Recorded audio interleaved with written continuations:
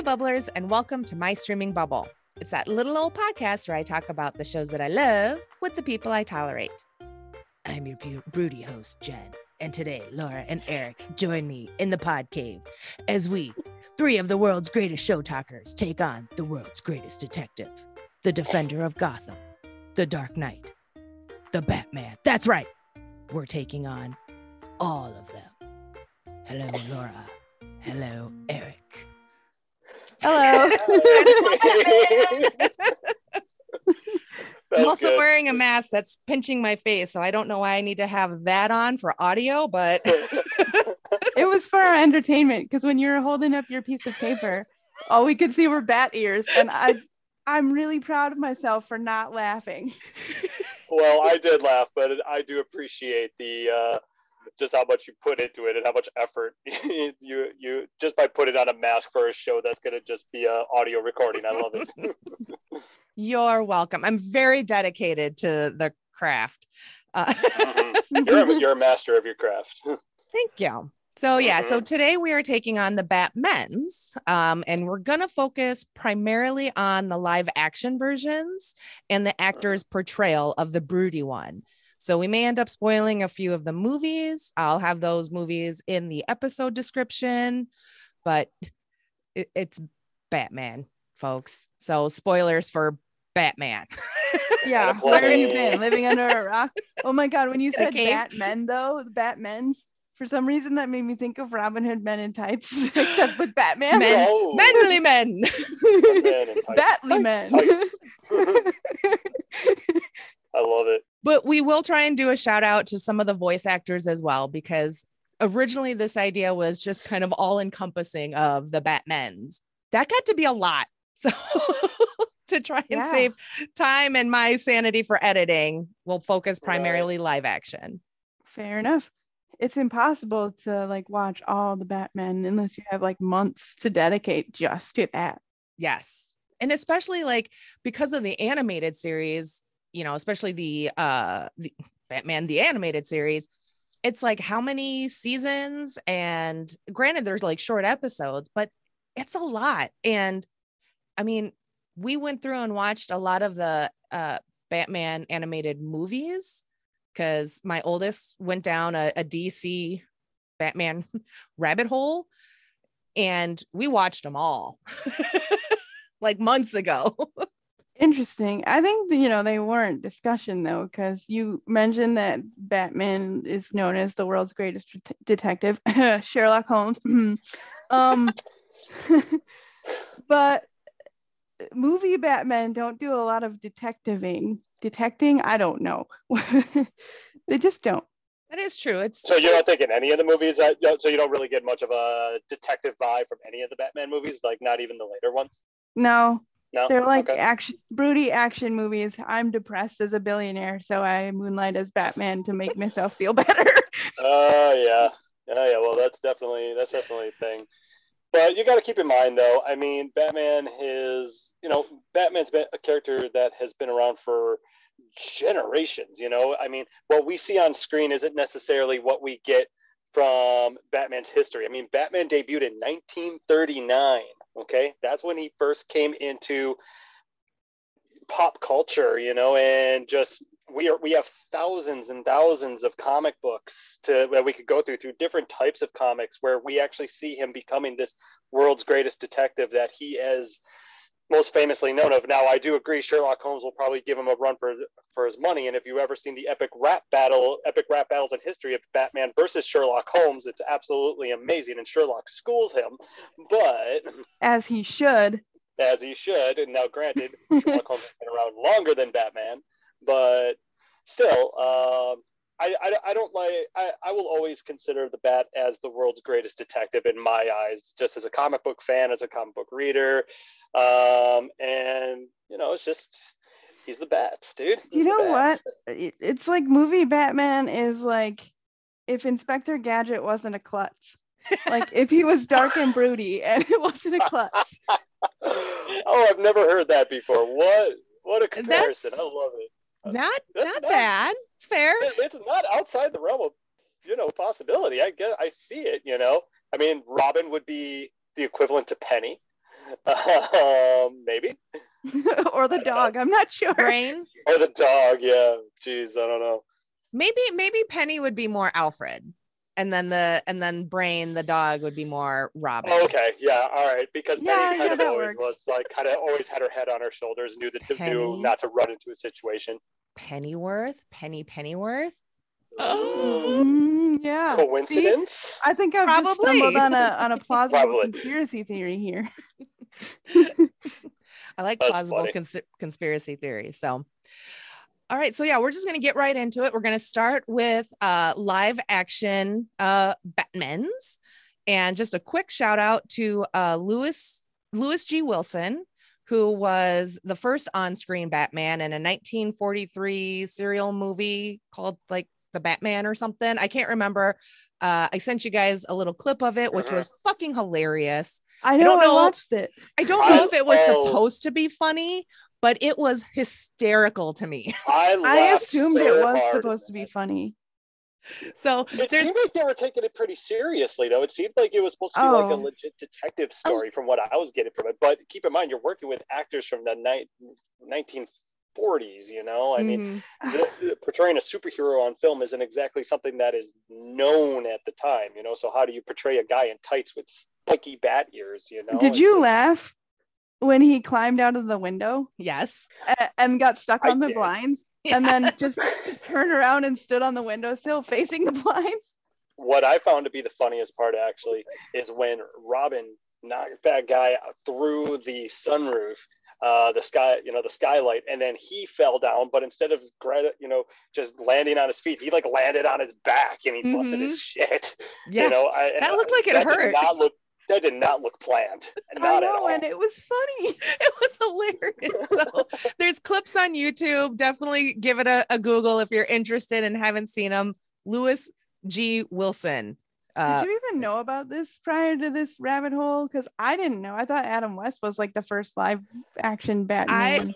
I saw a link. I did a Google and I went to the link, Den of Geek, and it was the actors who have played Batman. So that's where I saw Lewis G. Wilson listed, and then Adam West. But then in reading some of the IMDb trivia for some of the Batman movies, they mentioned someone else that portrayed Batman on screen even before Lewis. So I didn't write it down. I didn't have time to look that up because that might have been the last thing I read last night before I fell asleep watching Batman versus Superman. It's appropriate that you fell asleep watching that movie. I'm amazed I made it as far as I did before I fell asleep. I was trying real hard because Wonder Woman was the breath of fresh air in that movie. Breath of fresh air. We'll get to Batfleck, and I was thinking earlier today because we finished watching it, and all I could think was like, man, we could do an entire episode picking this fucking movie apart. We could do like a watch party with this movie because Timmy and I are sitting there cracking wise and everything to all the random ass shit and all the things that don't make sense. But I'm like, no, can't focus on the movie. Got to focus on the actors' portrayal of these characters. So, but I'm sure we'll poop on Batman versus Superman a bit when we get there. Spoiler. It sucked. No. So my spoiler is Martha. That's it. Everyone knows by right. Oh God. Right. Anyways. So Lewis G. Wilson, shout out to the original on-screen Batman, or one of the original. So from there we get Adam West and playing Batman, Burt Ward as Robin, and then Alan Napier as Alfred. We also had talked about originally that this episode was going to be Batman and Alfred, because you can't really have Batman without Alfred. No. But I just feel like the Batman as parts are going to take up a lot of time. But I still wrote down the actors' names that have portrayed the different Alfreds because I still have thoughts on a few of them. So we'll get right into the Adam West Batman of the 60s and 70s. And I kind of remember growing up, like catching the old reruns and everything. So I remember cheesy Batman. I remember the movie, Batman the movie. We just watched that like earlier this week. And so the scene where he's running around for like 10 minutes with a fucking bomb just cracks me up.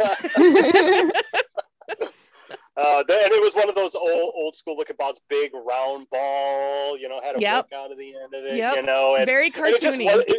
It was great though. It was great. And that was appropriate for the times. And also I think just that Adam West brought something to the character of Batman that up to that point obviously had never been seen, just because we're dealing with the old detective comic books, and with, I don't even know if the Batman series was, it was there was a Batman comic at that time. I just don't know how deep into the series they were when the Adam West books came out. But I think when that show came out, I think that's when it finally gave kids of that generation a hero. You know what I'm saying? Mm-hmm. A hero that their parents could actually visually get an idea of what their kids are reading in comics. Because back then, you had to use your imagination and the pictures on the pages to get an idea of who these characters were, what they looked like, and things like that.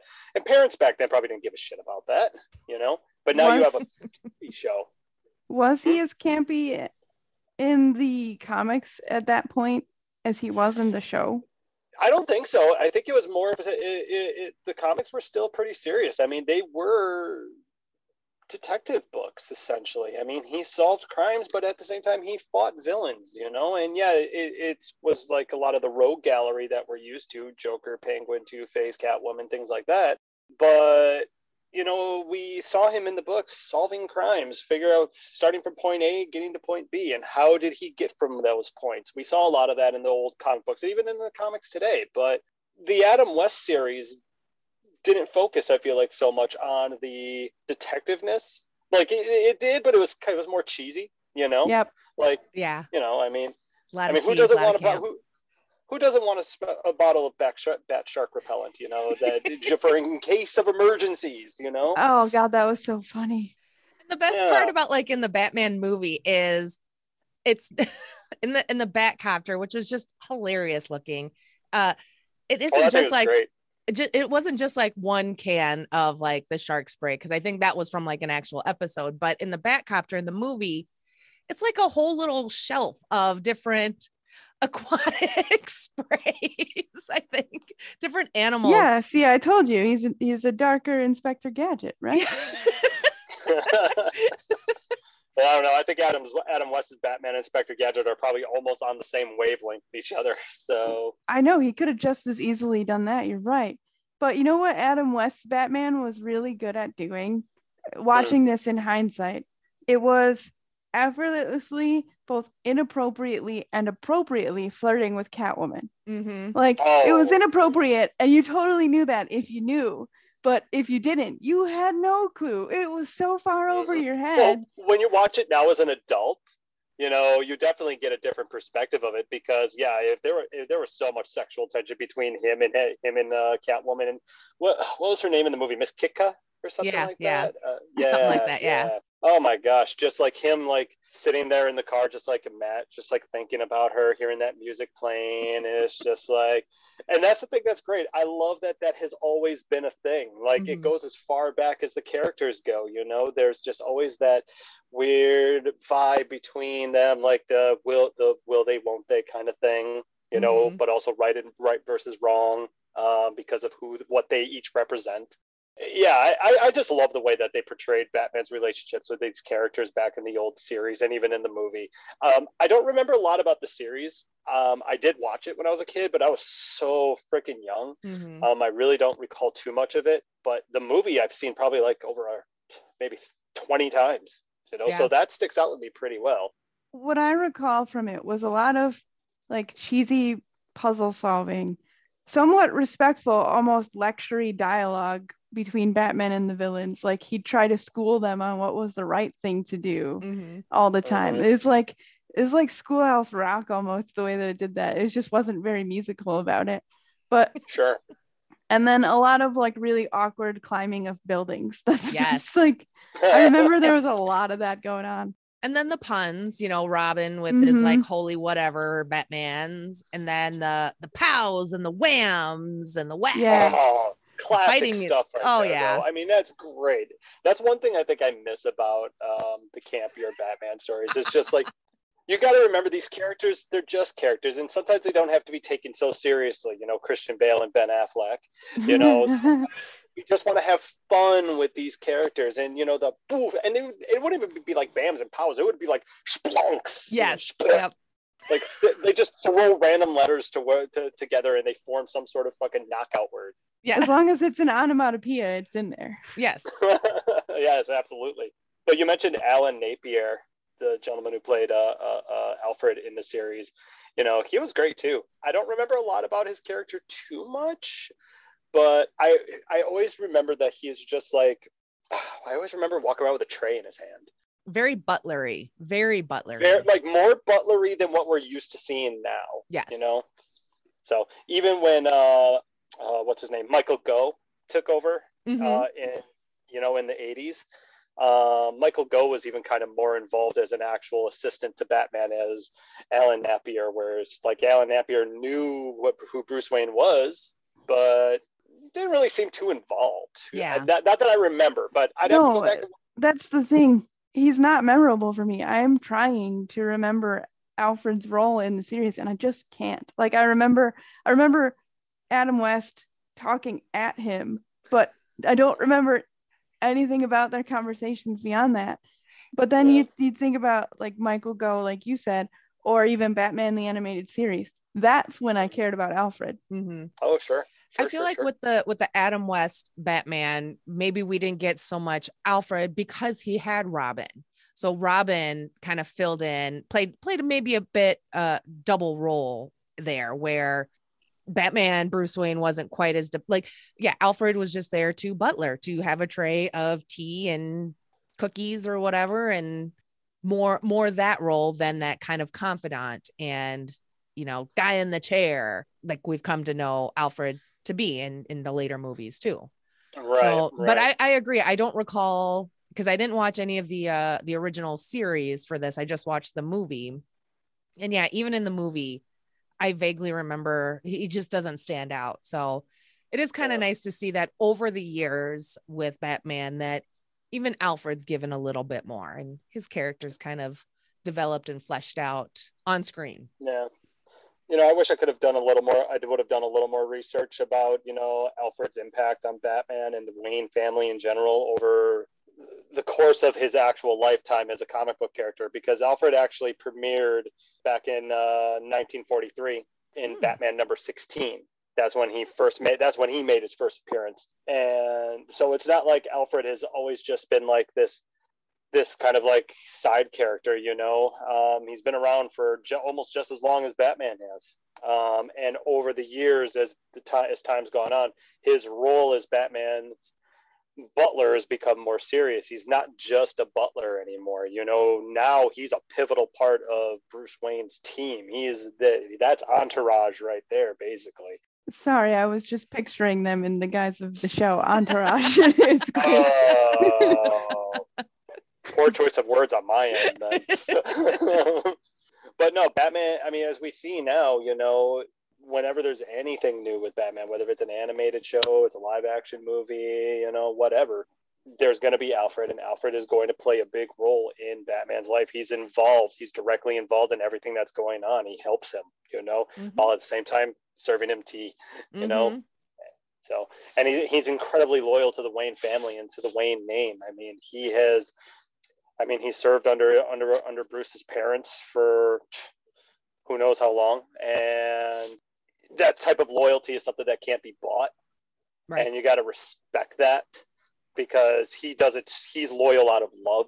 And what I love about from what I know about the character is that he would die for Bruce, and he actually in the comic books has done it technically. So yeah, Alfred, I love the guy. Good guy, Alfred. Everyone needs an Alfred. Everyone needs an Alfred. Why isn't that name more popular? That's an old guy name, old timey name. It needs a resurgence.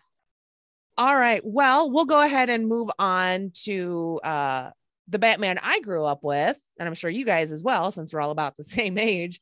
Michael Keaton in the Tim Burton Batman.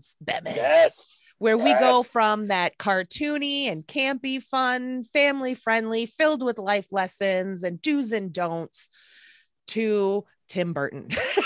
Yes, to That Tim was Burton and a shock for me as a kid because I, walked into those movies, with a certain idea of who I thought Batman was as a kid. And Mhm. just as importantly, who I thought the villains were as a kid. Now, I know we don't see the Penguin until the next Tim Burton Batman movie, not the Mhm. first one. But oh my Mhm. God, when Danny DeVito's Penguin came on screen, I was like, this is so wrong. What happened to him? Oh my God. Oh, he was a great, great penguin. So yeah, what do you guys think about, because as we go down the list, we've got, we'll hit up Clooney, Kilmer and Clooney. Oh, God, Definitely we have like the to. cartoon. Yes. I sat through them, most of Clooney's, but I I applaud you sat for through that. all of it. I sat through Why? I sat through, why? Because he's good I at his did- homework. He this understood the is- assignment, Laura. I had to do this, Laura. I want an A. I want an A, Laura. Yeah. Okay. Laura's all about that self-care first. I'll take my B for Batman and go on. B for Batman. Well, I'll take my A for Alfred, okay? Oh, Oh, Z I for see what Zod. you did No, there. wait, shit. Ooh, Um, C for Zod. C for You'll be Catwoman. C for Catwoman. There you go. Duh. Oh my God. How does the alphabet work? Anyways, yeah, However you want it to. I enjoyed, I was a kid and I liked the dark. I was maybe about like getting close to like my goth phase. So Oh. Ooh, you I know- remember my goth phase. I loved it. dark. See, I was still a little kid. I liked it. I was just shocked. Yeah, because it was such a turn from such kind of like that left turn from campy and cartoony. So how do you Yeah. guys prefer your Batman? Cartoony or dark and gritty? My preference is Kevin Conroy's Batman from Batman the Animated Series. So because animated. because he was well, yes, but no, he's not like animated, like over the top campy like Adam He's West. kind of right in the middle, though. I mean, Yeah, there's a noir darkness to it, but at the same time, he has human moments. Like if there were things that if you were to stumble upon as a person just living in Gotham, you'd be shocked to see. Like the first time he sees that puppet villain guy that I can never remember the name of, he's like, the expression on his face is a perfectly animated what the fuck. Like mhm. I love that, but he's also dark and broody and tough when he needs to be. But you know what comes first in that cartoon is his detective skills. They're Mhm. always featured. I loved that. And Michael Keaton didn't strike me as like the world's greatest No. detective, but what he did do really well, I think he has done better than any of the other live action Batmans was Bruce Wayne. Sure. Oh, I can respect that. Yeah. Absolutely. And, I got to agree with you, actually, probably almost completely there. I didn't actually even think about that until you said it, because originally I probably would have said more broody, just because I'm into cartoony characters. I read a lot of books and watch a lot of shows about kind of like more off the wall characters, Doom Patrol, for instance. But Kevin Conroy, not even so much just him bringing the voice to Batman, but I think the way that he brought Batman to life in the animated series, with just his different mannerisms and just how he just made you believe that this animated character was, even though he was this rich playboy billionaire, he was still kind of a little relatable. He was kind of clumsy, but he was also very serious at times. And like you said, Laura, this was the best portrayal. The show was the best portrayal of him being the world's greatest detective, because I feel like in a show like that, where that's over 100 episodes long, the showrunners have time to develop that, to show you over 100 plus, probably how long is the episode? It's probably about 25 minutes, something like that. I can tell you that I am Mhm. currently on season 1, episode 55, and there's so many more to go. Season one's a bitch. It's a bitch Oh, to get through. but I And there's a loved lot of it. filler episodes in there, though. I loved it because like it has all of that, but it also perfectly balances his Batman reputation, his Bruce Wayne reputation, and his humanity underneath. Like, he doesn't lose that ever. And with Michael Keaton's Batman, at least in the first movie anyway, it felt like he was more Bruce Wayne than Batman, and that his motivations for Batman were still entirely emotionally driven, like vengeance driven and everything, rather than him being out there for the greater good and picking up where the police. Well, Michael Keaton's Batman was all about just getting to the bad guy, beating the bad guy up, and then saving the day. That's basically all it was. Yeah. And there was and with the way those movies were written, you know, with everything that Jack Nicholson's Joker was doing, or Michelle Pfeiffer's Catwoman, or Danny DeVito's Oh God, Penguin. She was amazing. Sorry. Michelle Pfeiffer, that white gold. I love her so much. Me too. Stunning. Absolutely. I still can't believe she did that whip scene in one take. Like, wow. Yeah. Have you seen, or even just all her flippies, all her like backflips and everything in the heels? Yeah. Have you seen the test footage that's actually out there of her learning how to use the whip? That's all been made public now. It's all on YouTube. It's amazing. Yep. Yeah. It's so good. Amazing. But I mean, I just feel like, you know, with Michael Keaton's Batman, although we didn't really get the world's greatest detective out of him, we got, and I agree, he was great as Bruce Wayne, absolutely fantastic as Bruce Wayne. But I think we did get a good Batman out of him, but we just didn't get the type of Batman that has been portrayed like that in the comic books at the time. It wasn't a detective Batman. It was an ass kicking Batman. You know, he came in and he saved the day. And that was his point. That was his purpose. And I think for that, he did a really good job. And, you know, he did a good job. And I think he did a good job selling himself as Batman. It's just that, you know, we got to remember Tim Burton had a different vision for Batman as opposed to, you know, any future directors. Did he though? I mean, you know, I feel like it set the tone for all the following Batman movies. Not necessarily in terms of like, you know, how much darkness versus how much silliness or things like, but I'm talking about like the ass kicking Batman thing. That is what cinematic Batman is. And I think that Michael Keaton's Batman started that. Well, and also it's movie versus TV shows where you have hopefully a longer run to kind of flesh out these characters, give them a bit more, develop more of like those detective skills and everything. Whereas in a movie, you have an hour and a half to 2 hours, or sometimes 3, Nolan, where you kind of have to, they're tasked with either trying to cram all of that in to that time crunch, or kind of picking and choosing which they're going to show. Do they want to show more detective or more ass kicking? Well, what's going to sell more tickets? Ass kicking. You know? Well, exactly. So that's why. Right. Yeah.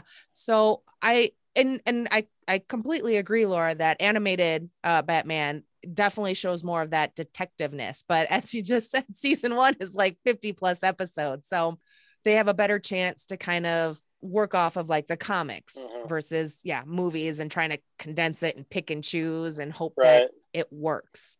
You know, obviously I like my action movies, my comic book action movies and stuff like that. So I love the beat 'em up and, you know, capture the bad guys and everything that makes it, you know, exciting and, you know, to see on screen. I also think Michael Keaton does a very good job with both Bruce and Batman. I think for those earlier ones between, you know, with Michael Go or Goff. I think it's Go. Well, either way.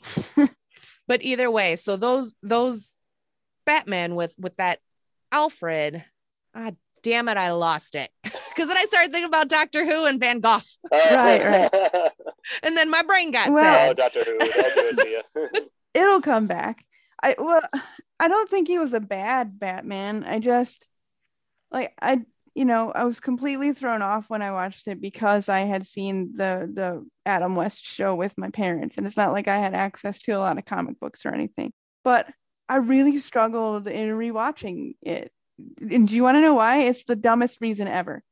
Okay, the scene in the chemical plant, you know, where the Joker becomes the Joker and the whole shootout that leads to that, right? Batman's there and he can't turn his head. He has to turn his entire body to look in a different direction. And I'm just like, well, that's That's not very Batman-like. That's actually a And hindrance. Oh my God, he must be so uncomfortable in that suit. And then I was lost. that's an issue all the way up The until Dark Knight, because he brings that up to Lucius Fox that he wants to be able to turn his head because he can't do it. Yep. Yeah. Even when I was a kid, I noticed that, and it always made me laugh. I'm like, how can he do all these things when he can't independently turn his Right. head? The cowl basically was connected to the suit, pretty much, at least in the old, with the Michael Keaton one, when he would have to rip, like in Batman Returns, when he revealed himself to Selena Kyle as him being Bruce Wayne, he basically had to tear the mask, you know? It's not like he could just easily remove it. Like, it was tearing. Basically, well, real quick, just quick shout out. If I could just quickly say how awesome Christopher Walken was in Batman Returns. Him and Michael Keaton played so well off of each other that entire movie. We won't focus on that heavily, but I just wanted to give a quick shout out to that because Walken was amazing in that movie.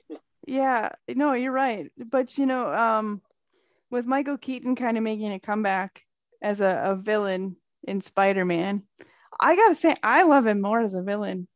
Oh, I do. He is awesome. I'm like he missed his calling earlier. Like, seriously. Well, we watched the honest trailer for Spider-Man, and that first one with Tom Holland and Keaton, and then they make a joke. They comment on how he's scarier as Michael Keaton than he was as the Vulture, and then they just play that scene where he's in the car driving Peter, and he's just like, because he knows who Peter is, and he's super spooky. He just sends those. Oh, he is aging well into a villain role. And Laura, we love our charismatic villains. It's true. So I'm excited. I want to see more bad Keaton. Like, we've talked about this before. Is Michael Keaton just looking amazing these days? I feel like he's looking even better now than he did back in the 1980s. He's in great shape. I will give him that. He looks fantastic. And actually, have either of you ever seen the movie Birdman? I still have not seen that, and that has been on my list for years. I don't know. Probably not. It's one of Michael Keaton's best roles. He basically is playing it's kind of a mockery of his old Batman character, but not so much a mockery. He plays an actor who portrayed a superhero in movies named Birdman, and Birdman is suddenly made this pop cultural comeback in the world, and there's a lot of demand for him to reprise his role, but it's kind of fucking with his head, and now he's having visions of himself as Birdman, but also seeing Birdman mocking him out in the real world, telling him he can't do it. It's actually it's a great movie. It's a great performance by Michael Keaton, so definitely check it out. Well, and wasn't that the movie that kind of helped kickstart his quote unquote comeback? Yes, it was. I don't truly mean comeback, but that really brought him back into that limelight, basically showing that Michael into Keaton still starring has roles. He is still I wasn't aware of that. Absolutely.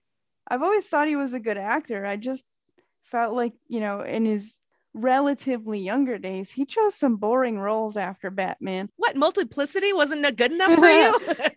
But when you mentioned Birdman, are you talking Harvey Birdman, No, it's just Birdman. A separate character. Yeah, it's a whole different fictional character. But hey, good call on Harvey Birdman. That's a good name drop. Yeah. Birdman. This is going to be a bit of a spoiler for something that hasn't come out yet, but I think it's cool for people to know this because it is public knowledge.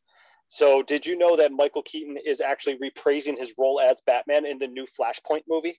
Yes. You didn't know that. Okay. I did know that. And Michael Keaton said that they're using his original bat suit, which I didn't even know was still around, and I guess it still fits. He won't be able to turn his head. God. So it's going to be cool to see. Yeah. His actual original bat suit from the 80s, did it hold up over that many years, or did they remake it? I mean, if you can make anything last if you preserve it properly, sure. Oh my God. They just don't make bat suits like they used to. I was gonna say, I hope someone washed it down. No, come on. I bet they took care of it. The Lysol. They took care of it. They had to. That's like a museum quality thing that you display. I don't know. Good for him. Maybe he I misread. Fits into it all these years later. But like I said, he's in incredible shape right now, and he's finally embraced his hairline. I gotta give him props for that because he looks way better now that he's done that. Yeah, I've Seriously. embraced mine too. Yep. We're going to move on to our next live action Batmans, and we're going to lump these two together because I don't want to spend a lot of time on either of them, but we're 90s Batman, Val Kilmer, and George Clooney. Yes. All right. So let me go. I may have the least amount to say, so I would like to go first. Okay. Val Kilmer, there's nothing there. It's so bland. It's so basic. It's so boring. I don't even remember even rewatching the movie that I've already watched. Like I watched those two movies I loved when I was a dumb kid. Yeah, but did you love them because of flashy. him or because of like Jim Carrey being Jim Carrey and Tommy Lee Jones? I think it was more of the Tommy villains. Because I remember the villains more, especially in Batman Forever with Kilmer, because I loved Jim Carrey as the Riddler. I thought he did a great job. He was so neurotic. Wow. For me to see Tommy Lee Jones in a villain role, but a comic book villain role, all kind of wacky and crazy like that was different at the time for me. I'd only known him as like a quote serious, legit actor. Right.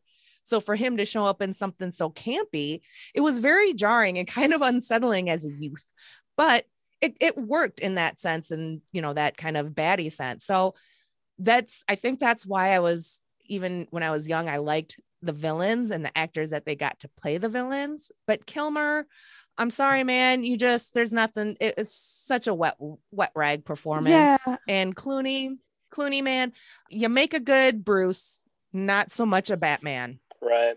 You know, I have to completely agree about Kilmer. Kilmer was straight boring as shit. And what's funny though is Val Kilmer's not a bad actor. He's actually pretty good, but he was, and I feel like he could have done a decent job. I really feel like he could have been a good Batman.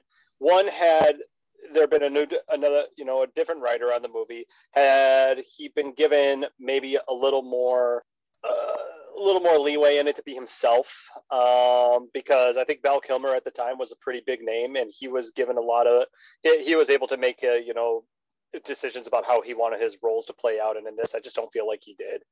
Also, it doesn't help that the people that he was cast with really seemed like they were only putting in a subpar effort into it as well, except for Jim Carrey, who was definitely, you know, is Jim Carrey capable of putting in a subpar effort? Well, that's what I'm saying. You know, I mean, and Jim Carrey puts in grade A material no matter what you throw at him. But I think it's a shame that Val Kilmer had only this one opportunity to portray Batman. I actually feel like he could have played a good Batman if given it the right opportunity. Clooney, on the other hand, had no business in the Batsuit. 100% agree. This was a stepping stone in his career. That's all this was. This was just a big name on a resume for George Clooney. Because keep in mind, between Batman Forever and Batman and Robin, the constant was two things: Michael Gough and Chris O'Donnell. That's why I loved these movies. I had the biggest crush on Chris O'Donnell. That's why. There you go. It all makes sense. It's hormonal. Here's one thing we haven't actually mentioned, and we'll mention it now. Michael Gough was in Batman, Batman Returns, Batman Forever, and Batman and Robin.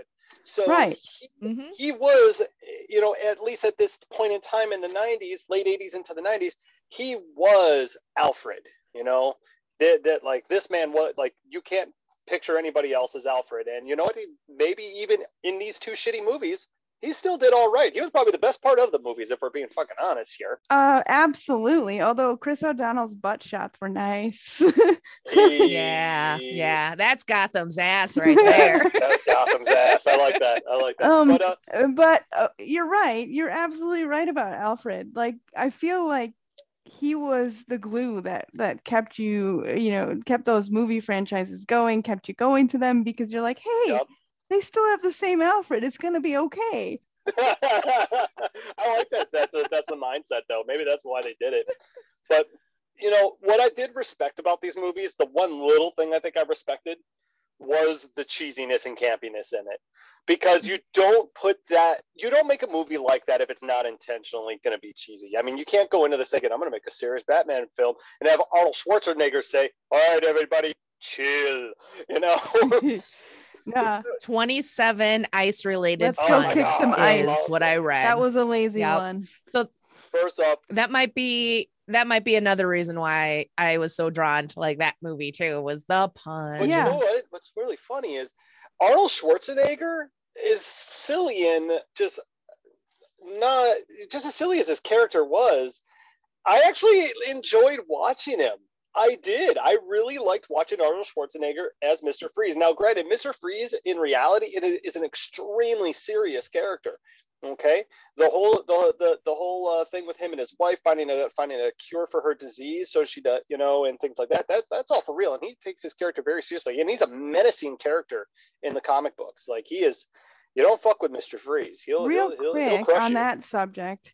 The whole story with Mr. Freeze and Nora, like that was a late add-in to his backstory, right?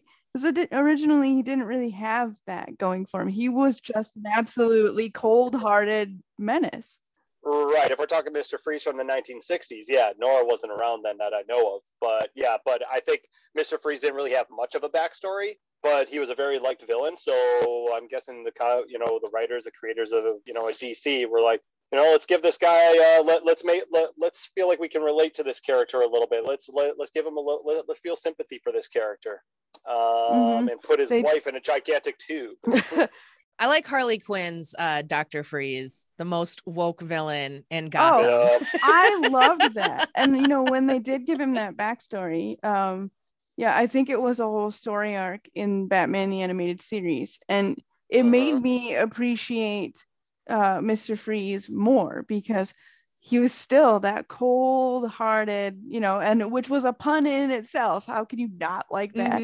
He's still that cold-hearted, ruthless villain, but he had like the best justification for it, especially considering the American health insurance system. Fair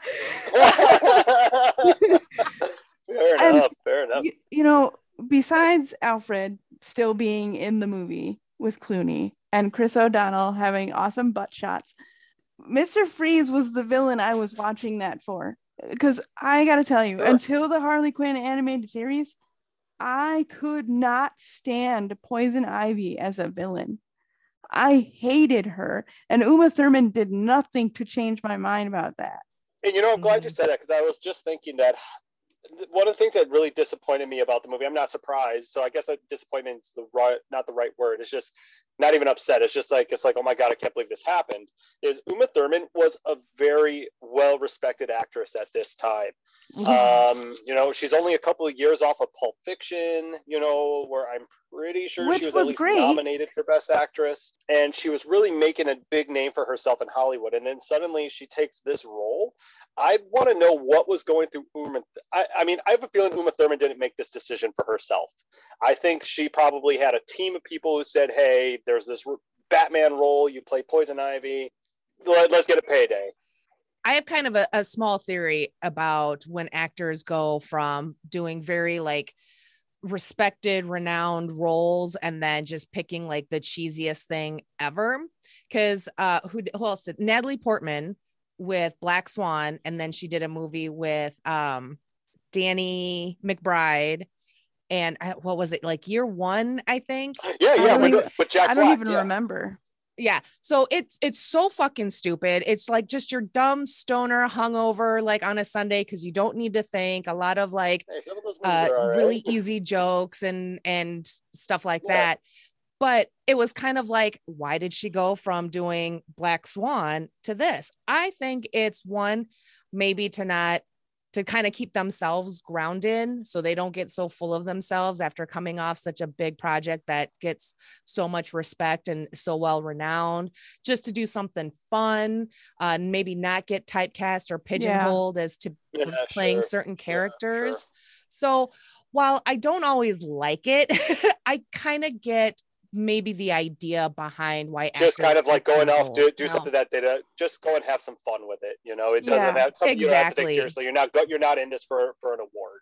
Yeah, it's not for anyone's consideration. It's just something kind of fun. I suppose. But I agree, Thurman was not a good poison ivy. And we talked about this in our lost Harley Quinn episode because the audio was so bad. There's no saving it. So sad. But we had that discussion about the poison ivy character and how she's like goes from, this sensual, seductive plant goddess to like the animated series, Harley Quinn animated series with that poison ivy, which is the one that I love the most and I prefer because she's still sexy and seductive, but without the ego and without the ego.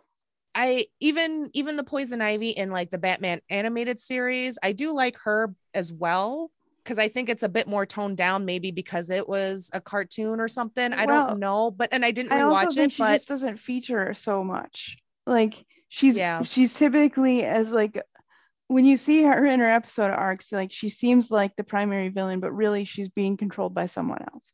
So that takes some of that away. But no, I didn't even enjoy her in that series because again, it was just so focused on the seductiveness part of it and the manipulation of men through that and Catwoman actually too. And it missed everything else that would have made her character great. Like she is super intelligent, it would have been nice to see that come through more. And that's what Poison Ivy in Harley Quinn has.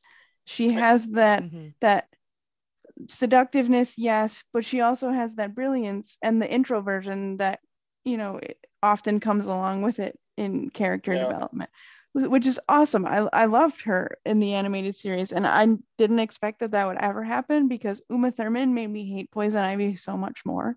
See, it's like when I was young, I didn't hate Uma Thurman as Poison Ivy, but again, I don't even now I don't really understand like why make her so sexy. I mean, we didn't really have to think about it so much when we were back then. I mean, think about it. I mean, we're that young. We're what, maybe like 10, 12, something like that when that movie came out. I mean, our brains aren't fully developed yet to completely comprehend what we're seeing. We're just seeing a lot of bright neon lights. We're seeing our favorite, we're seeing Batman on screen with, just these characters that we're familiar with. So when we're younger, we have a different perspective of this. But like what Laura said, the portrayal of Poison Ivy in the animated series, it's a great job. I think the voice actress did an amazing job. I think personally, I like the Poison Ivy from the animated series because she kind of reminds me more of kind of like a 1930s, 1940s pinup style. If you've ever seen my Harley Quinn tattoo, it's a total pinup style tattoo. You got to get a Poison Ivy one to match now. Maybe I should. Yeah. But I just think that, and I know this isn't a Poison Ivy pod, this is Batman, but this is all coming around to Uma Thurman's performance. We have seen positive portrayals, whether they're, from great voice actresses in an animated style, but why is it so difficult to bring that to life in live action? And I get it. The live action version with Uma Thurman is probably not the best way to portray a character or even think of how this character actually is. But unfortunately, we haven't had another live action portrayal of Poison Ivy since then. Actually. So, Laura and I are just like, well, Laura, what were you going to say? I'm on a completely different tangent. I'm like reliving some of these Uma Thurman scenes in my head. And I really enjoyed Bane even in those movies because he was just so awesome. And Bane was great. And then Bane and Harley Quinn actually talks, and it's just like, but it's still a parody of the voice from the Christian Bale movies, and it's perfect. But can I just say something really quick? Yeah, can I just say something really quick though? The fact that we've gone so far off the rails right now and we're talking more about the villains from these movies speaks a lot about the performances of the actors as Batman and or Bruce Wayne, because like you are right, Kilmer was boring. I did not think so when I was a kid because of two things. The villains were far from it, and the action scenes were much better shot. So and then I had the whole like, I really enjoyed watching Top Gun when I was a kid, and that's Ice, and it's like, yeah, he was Ice, all right, but it just, he was boring. Like rewatching that movie is really hard. I think it's just as hard as rewatching George Clooney's, because it's not that George Clooney's character was quite as boring, though it was pretty close. You know, that movie lacked chemistry between the roles. It Sure, really sure. did. So even if Uma Thurman was Mhm. doing that movie for fun, or Arnold Schwarzenegger was doing that movie for fun, let me tell you, he's probably the only one who was having fun doing that movie. He had the best Yeah, puns. because he had the puns. He really But did you seem like he know, was the only one to have a good time. yeah. But whatever the others' motivations were, they clearly were not on the same page once during that movie's filming, because it's so disjointed and stiff and forced, and I hate it. And then we have the bat nipples, and I hate those Yes. too. However, I did learn a potential reason for the nipples being on the suit that kind of makes sense, and I hate that. Oh, I want to know But this. the original bat suits were not like Kevlar armor, bulletproof type thing. And this is true not just in the live action or in the cartoons, but you know, in the comics too. And you would be able to see the nipples through the suit. Oh. Okay. I just thought it was really cold in the Bat Cave and in Gotham. Like, Hey, if you're that Global cold that warming. your nipples can point out in Kevlar, you got a problem. But he had some amazing but nipples. maybe that's why. Maybe I mean, do you think that was the mindset they were in when they were designing those suits? You know, they're looking at the old Keaton outfit or the old Kilmer outfit. They're like, you know what? they look really weird without In nipples. reality, in It'll look Kevlar, less you would rubbery. see nipples. It would look Right. less rubbery if it had nipples. Well, then, like, are you getting into the whole should you see their belly button too debate? Like, what are you supposed to see here? Right. I mean, is this like supposed to be a Right. gray sweatpants type thing too? I mean, come That's so on. funny, dude. Oh my god. How far are you gonna take this? Too Apparently, nipples. hilarious. I love that you found this. I love that you found this fact. That's great. Mhm. I had to try. I mean, You had to find something to talk about with these two movies. I see countless tirades against the bat nipples, and I'm like, I wonder if there's another take. And there is. Well, that's great. That's great. There's still bat nips. Thank you, Laura, for finding it. I appreciate that. For finding those bat nipple. You're fun welcome. I facts. still hate them. Fair enough. The only other thing I want to mention about these last two movies, this is the last thing I'm going to say about them, is one another thing that I felt like was really out of place in Batman and Robin was the introduction of Batgirl into the movie and bringing in Alicia Silverstone. And I get why they cast Alicia Silverstone. She was the hottest thing in Hollywood at that time. She had just gotten off of Clueless not too long for that. She did The Crush not too long before that as well. And, you know, everybody wanted to work with Alicia Silverstone. But I really feel like there were probably better actresses for that role. And the way that they actually changed Batgirl's character in that movie and her backstory, because she's Alfred's niece. Well, in this she is, yeah, but in reality she's Jim Gordon's daughter. And right, Barbara. Exactly. I could not get behind that. You know, as a kid, of course, I don't think about it. But watching it now, I'm just like I had a really hard time just grasping that the entire time. You know, I'm just like this. Why do you think they changed her backstory to go from Gordon's daughter to Alfred's? Gordon was barely involved in either of these movies. Gordon was hardly in these movies. Gordon didn't really start making a big impact in these films until, oh my God, Christian Bale. I couldn't think of his name for a second. Until Christian Bale really started coming in. That's when Gary Oldman came on and brought that character to fucking life. But in these movies, so you think it's just the lack of Gordon in the we'll just call him the Michael Gough Batmans, because he's the only consistent factor. So yeah, I probably would think so. I mean, they wanted to bring her in, but how are they going to bring her in a way that would make sense? You know, quote unquote. Quote. Sure. Yeah. Now I had read that with Alicia Silverstone playing Batgirl, a lot of her scenes ended up being cut because, you know, she's a teenager and stuff. She's young. And so she experienced some weight gain and couldn't really fit into like the suit. And so I had read that while doing like press for the movie, and people would be asking like Joel Schumacher about it, he got really pissed and got really defensive about it and stood up for her and was like, and it made it sound like he went after like the female reporters a little harder that were questioning her weight gain, to be like, with the rise in eating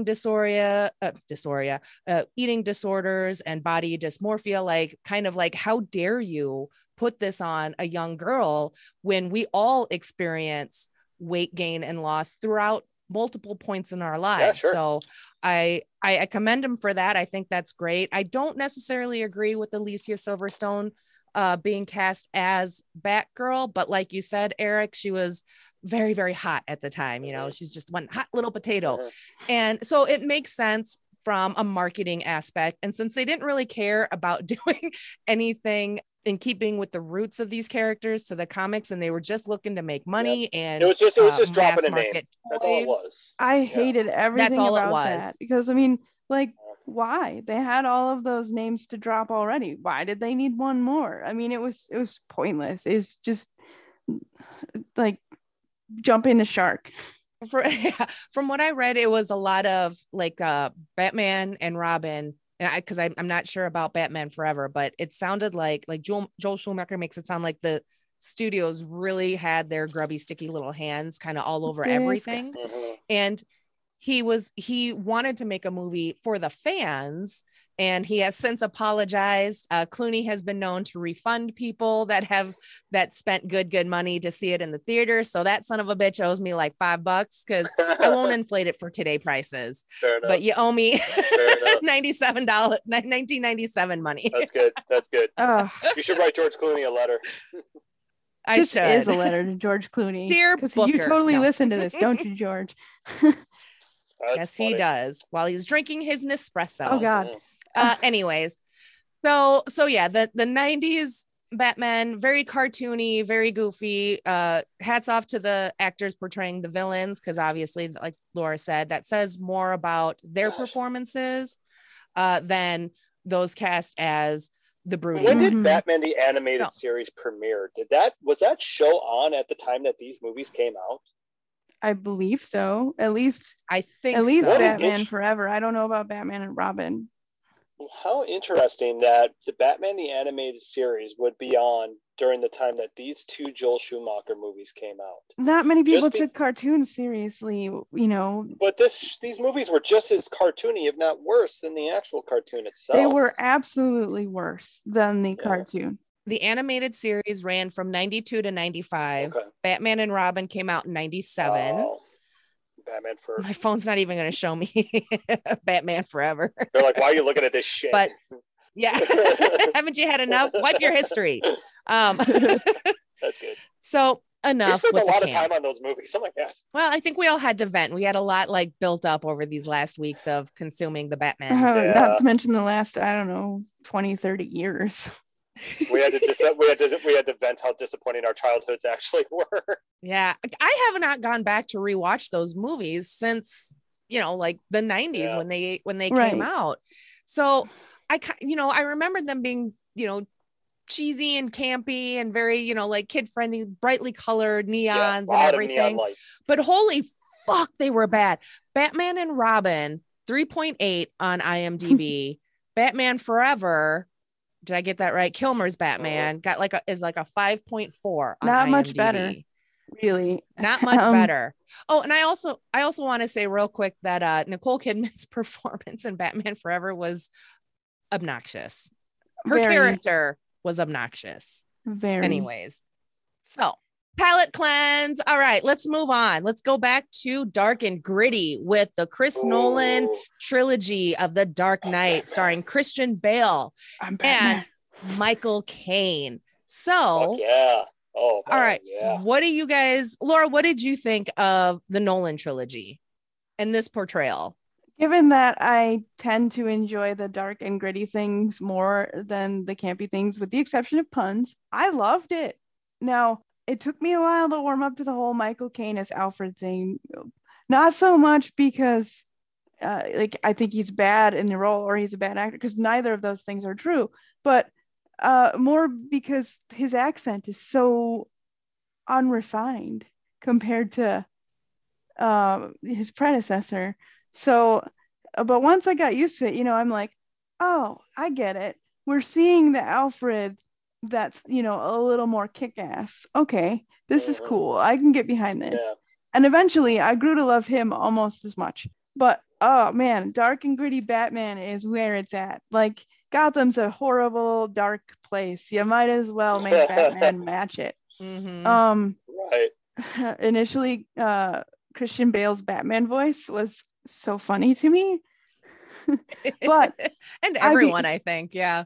I really came to appreciate that too. And I didn't realize how much until I had watched one of the more recent animated Jensen Ackles movies where the Long Halloween, where Bruce Wayne and Batman sounded exactly the same, and Bruce Wayne and Harvey Dent almost looked identical and almost sounded identical. So it was really, really, really hard to tell them apart sometimes. I'm just like, oh, also it makes sense that he would disguise his voice. So yeah, I really do actually appreciate the gruff Batman voice. But you got to see like more of how Batman became Batman and the mistakes that he makes along the way. You got to see the other side of Batman that I don't think was well done to this point was, he's actually expertly trained in multiple ways of fighting. And you do get to see that in the Batman the Animated Series too, which is another thing I love about it. And you got to see a bit more of that gritty fighting ability. I wouldn't call Christian Bale an excellent martial artist by any means, but they did try to incorporate that into his portrayal. Yeah, sure. Given his backstory with the League of Shadows and just showing, I agree. And with Ra's al Ghul or Raj, they call him Raj in this one. That was really cool to see that too, because I've always found him interesting as a villain because like his reasoning is kind of sound and you're like, wait a second. He's basically he's the Thanos of the DC universe. That's the way I view Ra's al Ghul. He's really interesting. And I was hoping to see more of like Bruce's relationship with his daughter and everything that occurs in other series and comics and whatnot. We didn't get to see that, but I mean, the trade-off was in the next movie, we got Heath Ledger's Joker performance. Now, I will agree that it might have been given more weight because of what ultimately happened with Heath Ledger. But even if you can separate that from it, that was an amazing performance of chaos incarnate. I loved it. I absolutely agree. And I would have to say, Laura, again, when we've talked about our villains and we like our very kind of charismatic and unapologetic villains, this is the Joker that I always think of when I think about setting that kind of villain bar for me. Me too. What I like. And I love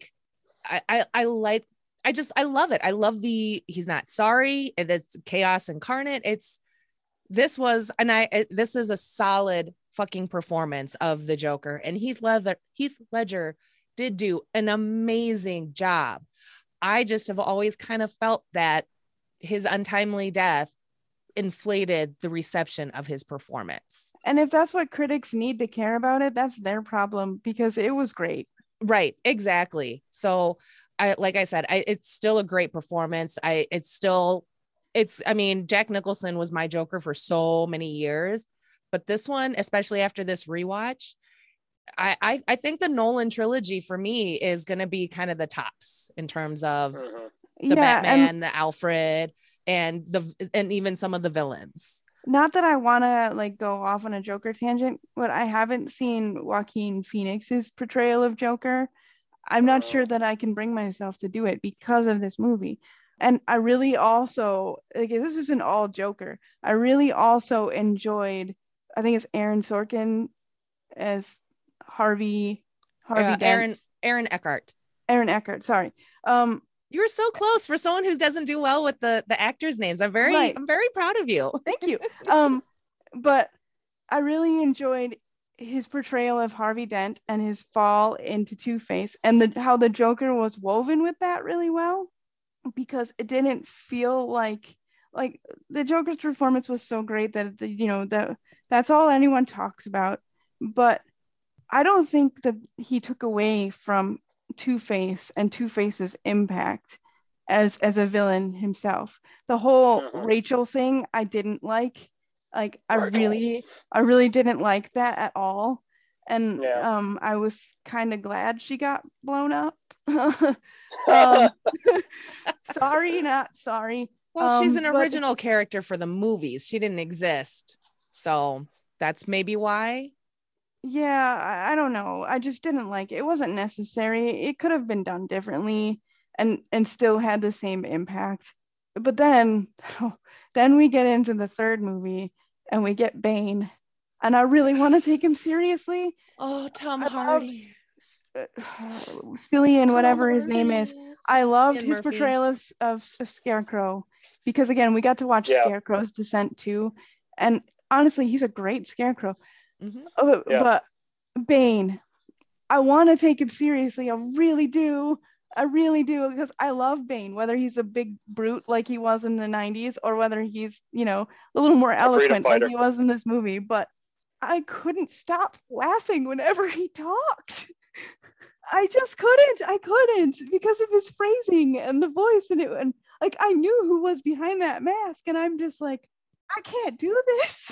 So the Bane voice in that movie is really hard to grasp. When I first saw that movie, I was the exact same way. But think about how iconic that voice has become now, because like we were talking about before, look at the Harley Quinn show. I know, and I appreciate it so much for that. I really do, because now I feel great for laughing. Because now that is Bane's voice. No matter how Bane is portrayed on screen, you can't help but think of that voice that Tom Hardy gave him. Because before that, Bane didn't really have much of a voice. Bane was very brute and more like. Yeah, it's like the evolution of the Hulk, but like the Hulk was a villain and in DC. Right, and before this, we actually go back to Batman and Robin, where Bane, that was our. He's really more like a henchman in that. Yeah, but I still loved him in that. I still did. He's just so ridiculous. Very comic accurate as far as how he looked. Yes, very. One scene that cracked me the fuck up back in Batman and Robin was Poison Ivy's in the back of the car, and Bane's like her driver, but he's got the dumbest disguise. He's got like a trench coat and a hat, but still all Baney. And I was like, what the fuck are you hiding from? I love it. That was a fun moment in the film, and I hope they meant it to be, because like that was like one of the things non-pun related that they pulled off to a T. Like it was just great. Funny. But I'm left with so many questions from the third movie. Like I think it kind of, I don't know, it diminished the impact of the trilogy for me, because like how is that an ending? Like, is Batman over then? Like, and also, what was Joseph Gordon-Levitt's character? I can't remember his name. I just like Joseph Gordon-Levitt, so I was excited he was in it. I'm like, what was the point of him? Was he supposed to be the new Batman? Was he supposed to be Robin? I mean, in the end, Batman we find out his real name is Robin. So I know, and that was a little on the nose. And I'm like, come on. Yeah, and I think that was kind of a cop-out right there, in my opinion. Yeah. Well, they were going for, his character now, it escapes me, but his character is supposed to be a combination of all the different Robins. And Christian Bale, I think it was Christian Bale, one of them, someone had said that they weren't going to do another movie if Robin was actually there, like actually had a Robin. So the name Robin was actually dubbed in post. So even Joseph Gordon-Levitt didn't know. Oh. Well, that's one way to get around it. That's really interesting. All right. So we had to take a quick break. But so Laura, you were kind of wrapping up your thoughts and feelings. You didn't like the ending of the trilogy. It was just too like ambiguous, too many questions. Yeah, it just wasn't very Batman, Yeah. And there were questions that weren't answered. And why would you call it a trilogy and not answer the questions? Like you're talking about the world's greatest detective. There aren't supposed to be mysteries left over. What? But the first two movies are solid Batman movies, in my opinion, and I would gladly rewatch them multiple times and not get bored. That's the first time I've ever heard you say that about any movie. Well, there are other movies that I rewatch, like Sure. I will always watch The Princess Bride if I ever see that it's on. And keep in mind, the last time we were gathered to talk about movies, they were Nick Cage movies. They're Nick Cage films. That's true too. Yeah, I don't rewatch Nick Cage movies. Have you watched Jujutsu? I'm sorry. No, but if I want to torture someone, it's on the list. I love it. All right, Eric, your take, your thoughts on the Nolan Dark Knight trilogy, and go. All right. So for the most part, I have to agree with everything that Laura said. So first off, Batman Begins. Basically, the story of Batman. How does Bruce Wayne become Batman? And I like this. I liked how they portrayed this. I like that Bruce Wayne wanted to delve deeper into the criminal underworld and understand more about it so he can fight against it. I thought this was probably one of also the best on-screen portrayals that we've ever had of the death of Thomas and Martha Wayne, and getting the little bit of backstory that they gave in that to them in that film as well. I just have to say, I am so sick and tired of watching those two fucking die. We get it. They died. He's sad. Well, it's move on. Like Uncle Ben and Spider-Man. Exactly. They're the DC's my Uncle Ben. Exactly. Always with the pearls. Always with the pearls. Anyways, I'm sorry. Go ahead. No, it's okay. It's okay. But I do like the fact that how they made it so, in that first movie, they portrayed Thomas Wayne to teach his son, never be afraid. Why do we fall? So we can pick ourselves back up. I like gravity. That. That's messaging. Why do we fall? Oh, gravity. Gravity. It's fair enough. That does it too. Thanks, Laura. All right. And Eric, remember, we're not talking about the films individually, just the portrayals. The characters. I know. So I have so much to say. I know you do, but you got to try and. All right. I'll give you the short version. So Christian Bale is perhaps the best on-screen portrayal of Batman since Michael Keaton, and he brings Batman to, I think, a whole new life.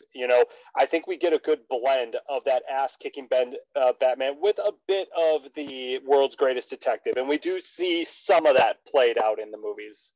Yeah, a little bit, but still, it's there.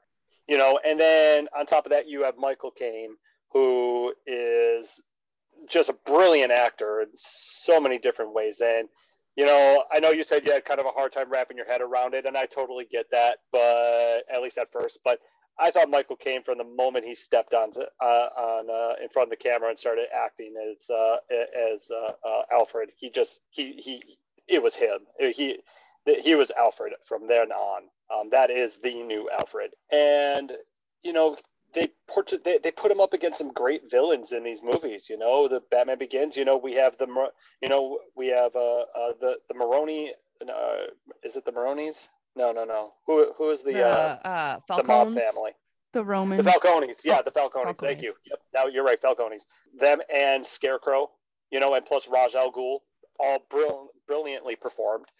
Heath Ledger's performance as the Joker. I mean, what can I say that hasn't been said about it already? Honestly, I mean, she just went on 5 minutes talking about how amazing it was, and I could probably do the same thing.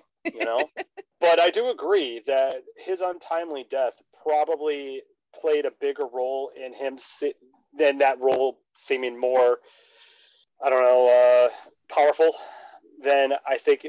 Had he lived, would his role as the Joker be as impactful? I think it still would have been good. It still would have gotten him the nomination. I absolutely agree. I absolutely think so. But I don't think it would have won him the Academy Award.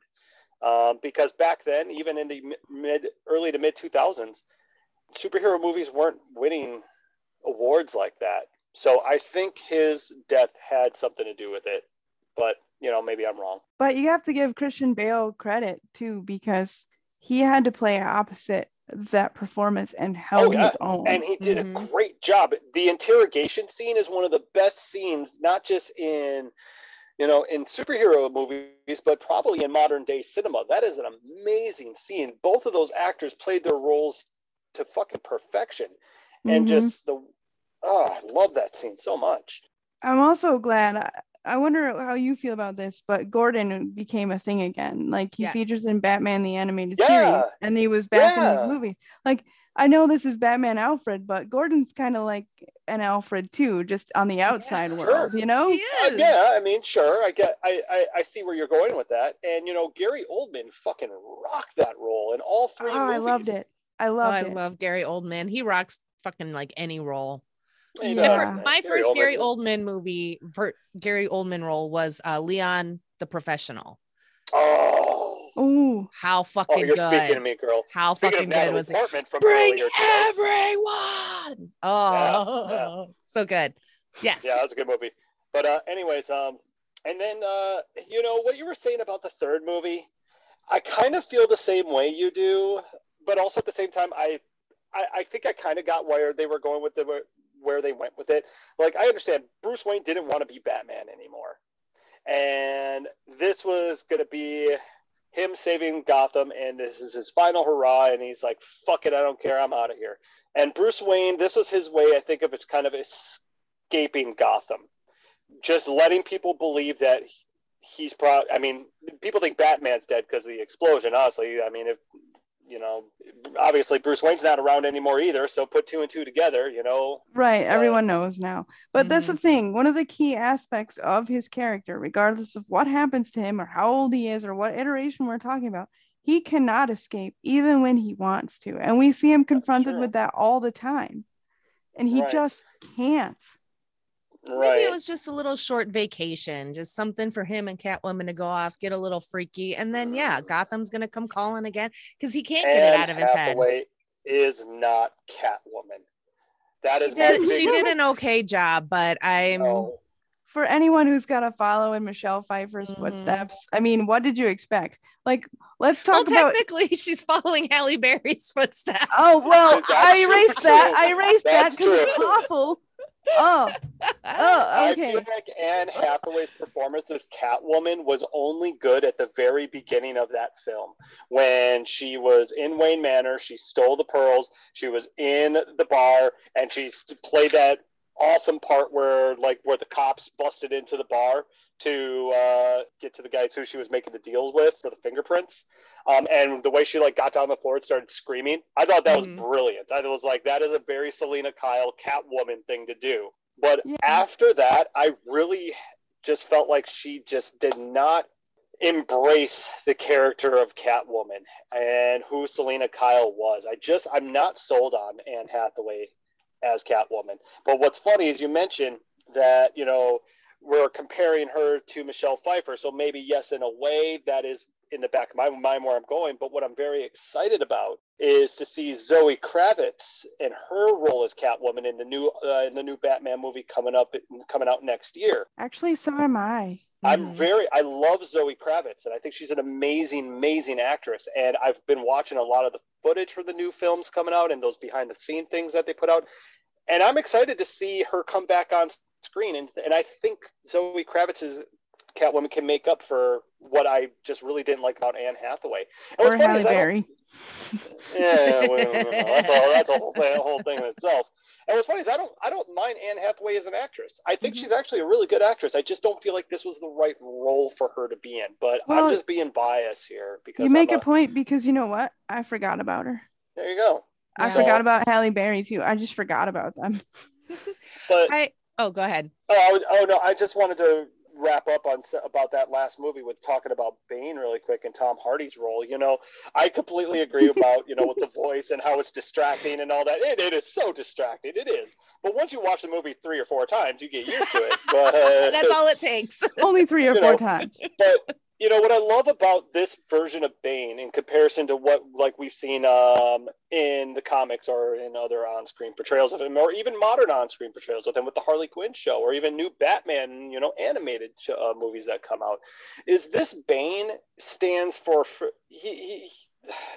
one man's freedom fighter is another man's terrorist, basically, is what I get from this character.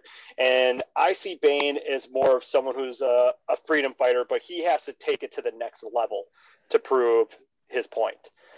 I can't disrespect that. It may not be, in my opinion, it may not be the most honorable thing, but this Bane's version of Bane served a purpose. His purpose wasn't just to, go out and break Batman's back. and rob the banks of Gotham and be fucking Uma Thurman's driver in a fucking hat and vest. This was a Bane who believed that chaos was the way to make the world a better place. And that's what I got from this. And although I don't personally think that way, I respect that. Because I get that, though. You're right.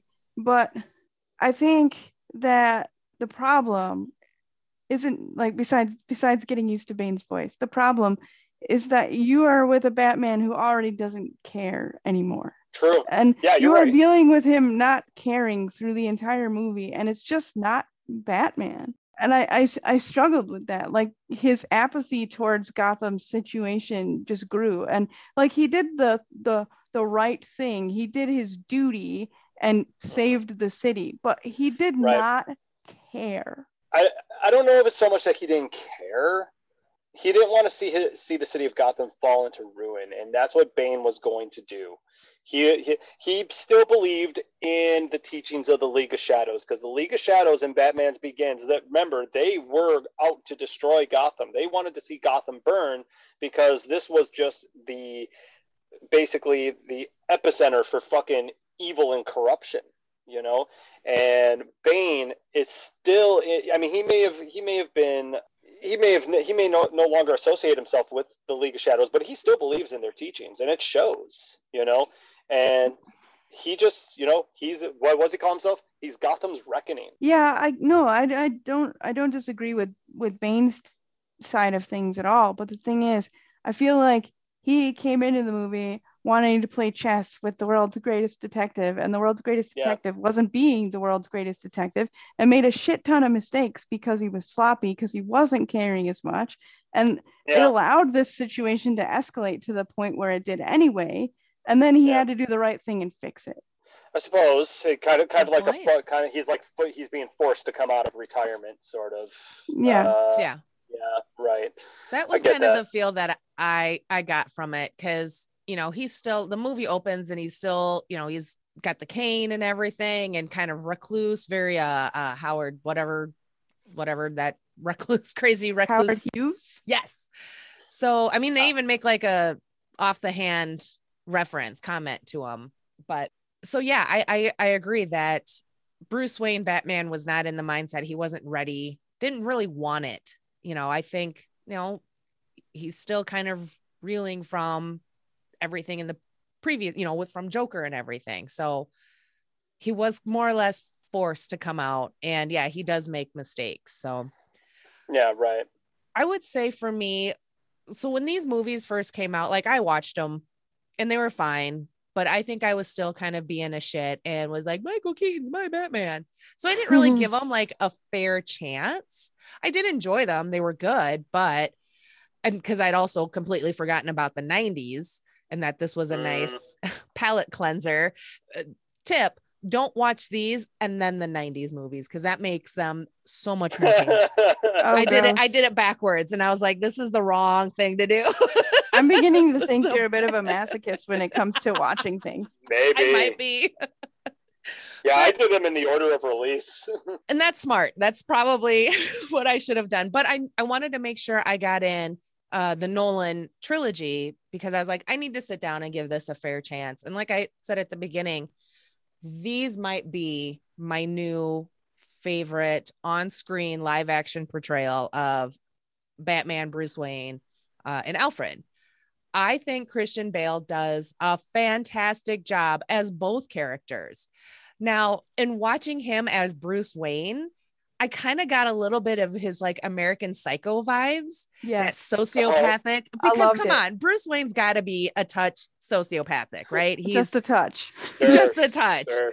So I picked up on some of that, and I feel like, while I wasn't a huge fan of American Psycho on Popular Opinion time, but I think he does a great job in that movie. But having seen that and then comparing this, I'm like, that almost kind of works in his favor. The role of the killer in American Psycho, and then picking up the cowl to be Batman Bruce Wayne, because I see that sociopathic, the two faces, basically, right?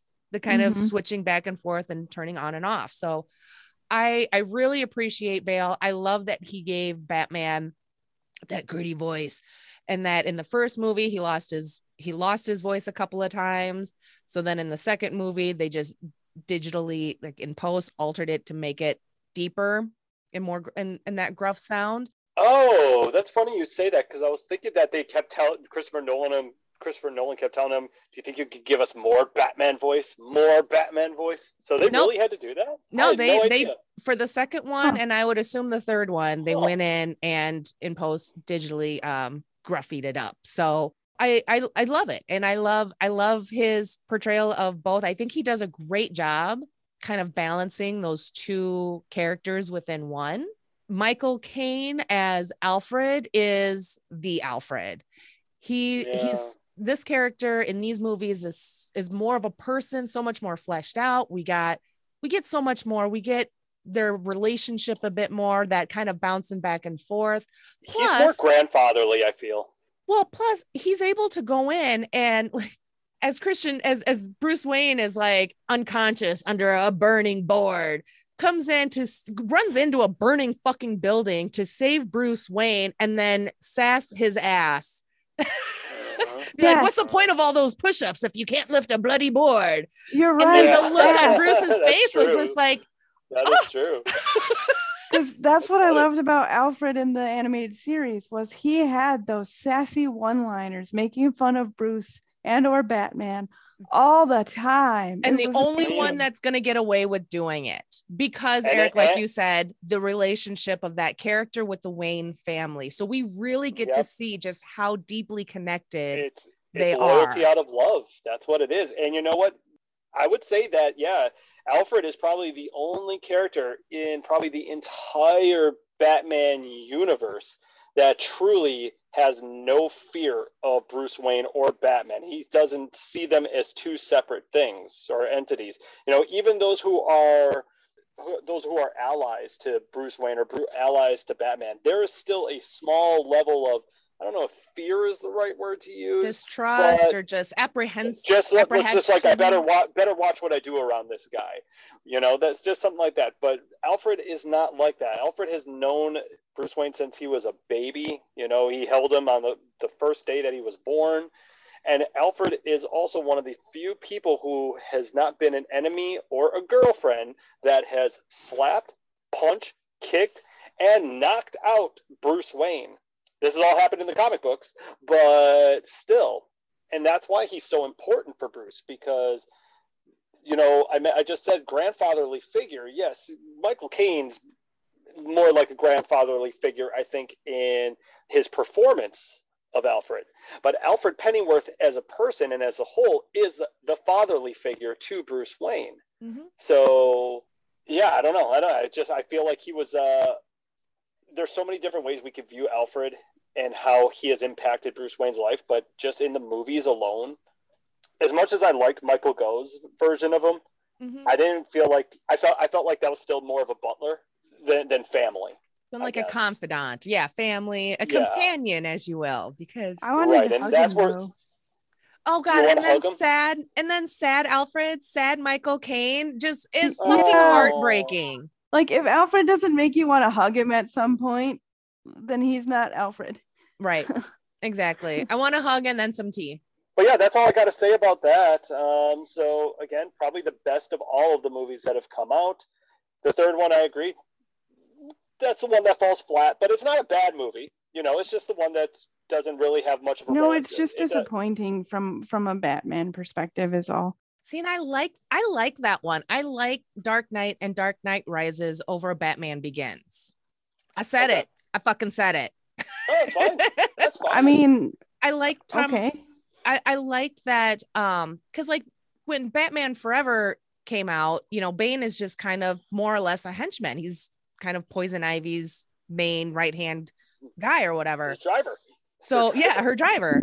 Whereas here he's a full-fledged villain with a full-fledged plan, and he's intelligent and he's brutish. Mm-hmm. And I like how that character in this version really challenges Batman in that sense. Yeah. Intellect and in a physicality way, a physical way. Also, Tom Hardy. I know his Right? face is covered through like all of the movie, but he had my full attention. Those you know what I'm eyes. Oh, saying? he's got those Tom Hardy eyes. And then I had read that he based the voice off of an Irish fighter, an old, I don't know from what Interesting. period or I didn't anything, know but that. thank you, IMDb. I cite my sources. It's mostly IMDb.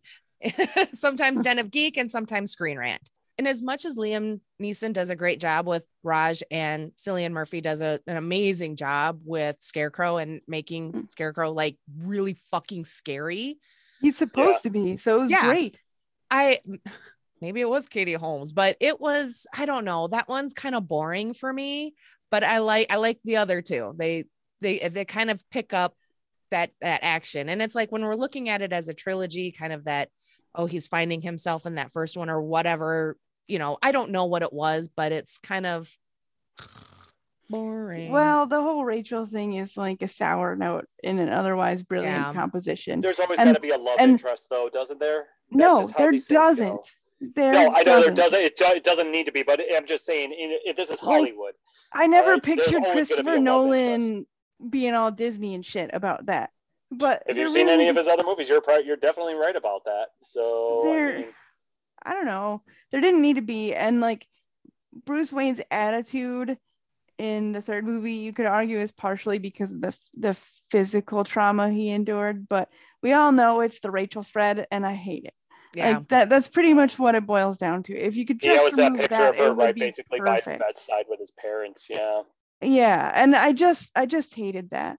But you know, ultimately I think as the trilogy goes, and as Batman and Bruce Wayne and the Alfred relationship goes, this is my pick as well thus far. Well, I mean, we'll see what the new one's like. But honorable mention for almost Alfred, Lucius Fox, Morgan Freeman. Yes.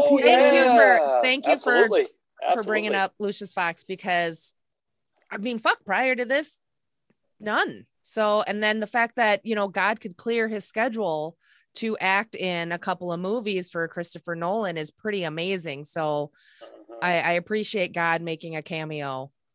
Thank you, God. Man, Morgan Freeman is one of my favorites. That's funny. Yeah, I love it. And I was also, it was nice to kind of get to know that character from a non-comic book reading for sure. But also, Lucius Fox is like the coolest name ever. Yeah, it is. I will agree. All right. Well, now we're going to move on to some of the newer iterations, and then future iterations. And then we'll do a quick kind of shout out to the voiceovers. So Batfleck and Jeremy Irons as Alfred. So here's my thing. All right. Cause we just watched Batman versus Superman. Cause I've always stated this. I do not hate Batfleck. I think Batfleck is better than Val Kilmer's Batman. Can I just say this? I wanted to hate him and I don't. See, that says a lot, because there you go. When you want to hate something, I think he did, like, he's not Christian Bale, you know, at this point. No, but I thought he did a solid job. I think he does a pretty good job with both Bruce and Bats. I just have general questions about the ages of, so this is clearly an older Batman, you know, because a more settled Batman. He's been in this game for a while. But also like angrier, because he straight up is like shooting some motherfuckers and killing people. Yep. In this movie. So in talking, you know, Timmy and I were talking about it, and he's like, well, it's after Robin. I was like, oh, that's right, because they showed the Robin suit in the case. That was Jason Todd's outfit that they showed with the absolutely. Yep. So he's a little angrier, and he doesn't have as many fucks to give. It was kind of my take, which is fine. But then you have Jeremy Irons as Alfred, and it's like, what, dude, you were like 10 years older than him. I don't get that age difference, because I almost feel like Alfred should have been dead. I don't know how old Bruce is supposed to be in Batman versus Superman. I feel like Jeremy Irons is only a few years older than Ben Affleck. Yeah. But I'm looking it up right now because I want to know. In the Christopher Nolan movies, Bruce is 30. He's turned 30 in one of the movies. It's his birthday, and you know, Rachel had like a gift or whatever, and there's something in the background that showed his age. So we're clearly dealing with an older Bruce. He's got a little bit of gray on the sides, which looks quite distinguished, and I didn't mind it. But then yes, your Alfred is only a few years older. I didn't like that. I don't like the timeline. I don't like that. Yeah. Okay, Yeah. it's not about the movie, it's about the role. So I'll stop. I'm gonna now. interject. I'm gonna interject. Please here do for a stop moment. me. Currently, Ben Affleck is 49 years old, Mhm. and Jeremy Irons is 73. So there was more of an age difference than Wow, look. really? Damn, Jeremy Irons is Damn, looking Jeremy good. Irons. That's my inspiration right there. Holy shit. So That man's We can looking all look amazing. that good at 70. that's just perception Okay. overruling reality there. There actually is a plausible age difference between the two of Okay. them. Fair enough. Okay, fair enough. Fair enough. Fair Thank enough. you. Thank you for fact checking me. Absolutely. But yeah, I mean, just like you did, I watched it last night too when I got home, and God, first off, 3 hours, holy shit! When you start a 3-hour movie at 11 o'clock at night, oh, you gotta be dedicated to it. But I did it. But you know, I'm not gonna lie, I've never seen this cut of the movie before. I saw the original Batman vs Superman, and I saw that in theaters, and I was so disappointed with it that I had never gone back and watched it again. But now I watched this this extended cut. Why? Why did I see it in theaters? Because I fucking love Batman, dude. No, It's no, Batman why watch versus the Superman. extended cut? I think that's Because the it's only the one only that's option on. I had. Yeah, it's Okay, the only one okay. that's available on HBO. So calm All your right. judgy ass down, Laura. We No, didn't have it was- choices. Yes. It wasn't a judgy question. It was like, why would you do that to A little yourself? judgy. Just a little judgy. There's That's okay. Anyways, yeah. But like when I watched it, I think I felt a little different about it this time around because Really? it filled some gaps, you know. Also, it made more sense of the whole the Doomsday character coming in, you know, and what Lex Luthor's basically whole plan was. That came more into fruition in this movie. I thought Ben Affleck did a solid job as Batman, and I still do. Even in the Justice League movie, which you know I'm not a fan of, I think Ben Affleck is probably the best part of that movie too. Have you yet watched the Snyder cut, the 4 hour, and you still not a fan? I like it a little more. I'm just not crazy about it. There's some eye candy in that movie, though. Oh yeah, there's eye candy in all of these movies.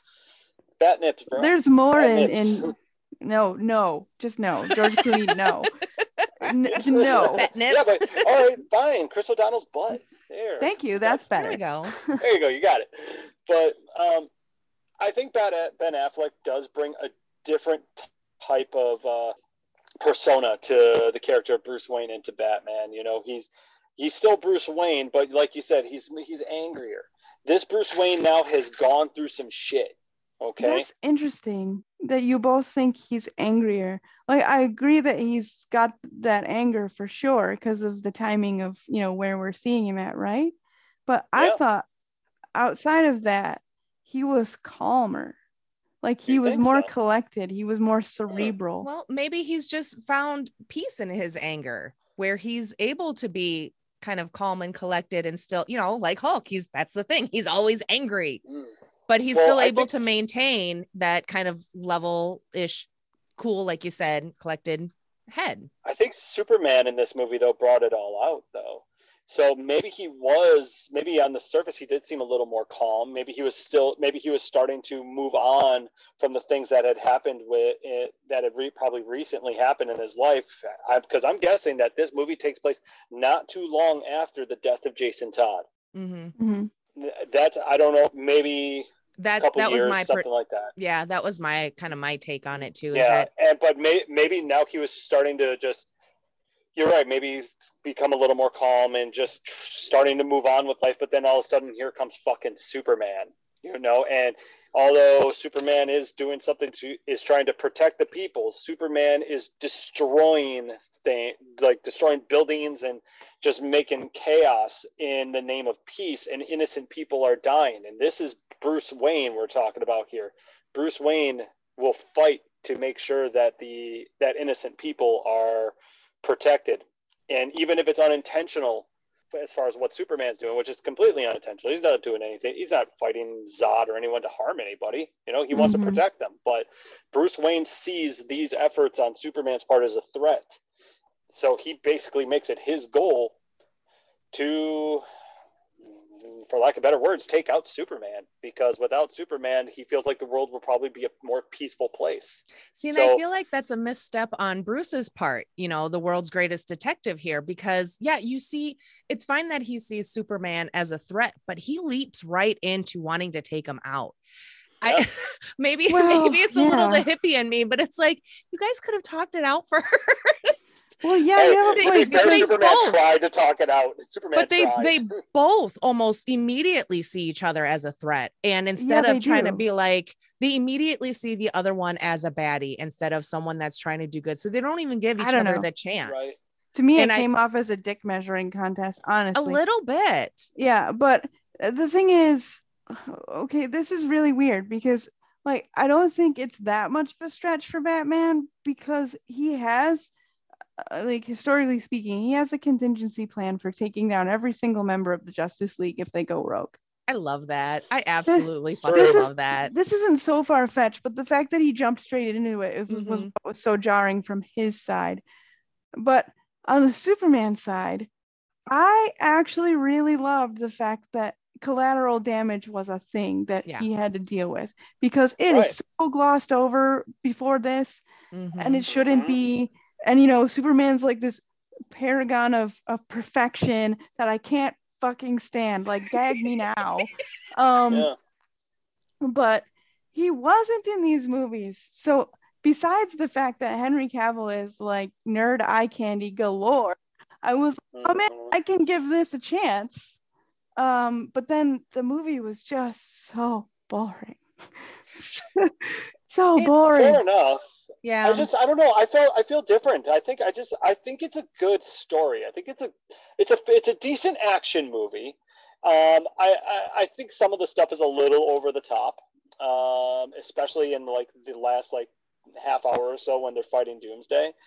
But I think we had some good character interactions, and despite what anybody thinks of Jesse Eisenberg's performance or portrayal of Lex Luthor, I actually think he brings a very different idea to that character, and just making him seem like he's a little more psychotic as he is smart. I can see the face, Jen's face right now. She's completely disagreeing with me. I'm giving him just I'm on Jen's side here. Well, let me ask, what don't you like about Jesse Eisenberg as Lex Luthor? Like, what is it about his portrayal that Lex Luthor is the leader of the Legion of Doom, right? Yeah. He also becomes president of the United States.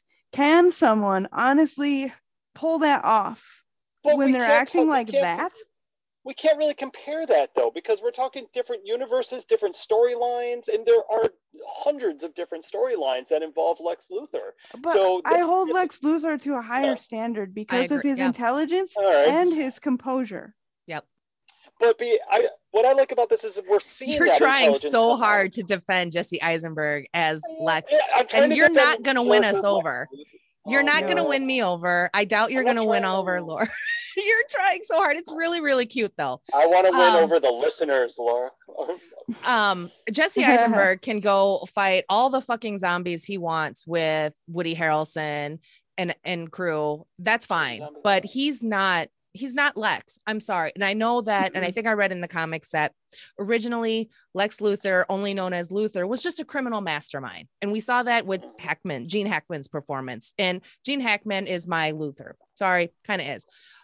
So somewhere in the comics, I believe I read when it was kind of the continuity or whatever was rebooted, Lex Luthor came back as the head of LexCorp. And that's kind of how we have seen Lex since then, is a business titan, mogul, highly intelligent, still a criminal mastermind, still plans for like world domination. And that's fine with a dash of like mad scientist. But Jesse's performance as Lex, it was too mad scientist and not enough of a cold, calculated businessman.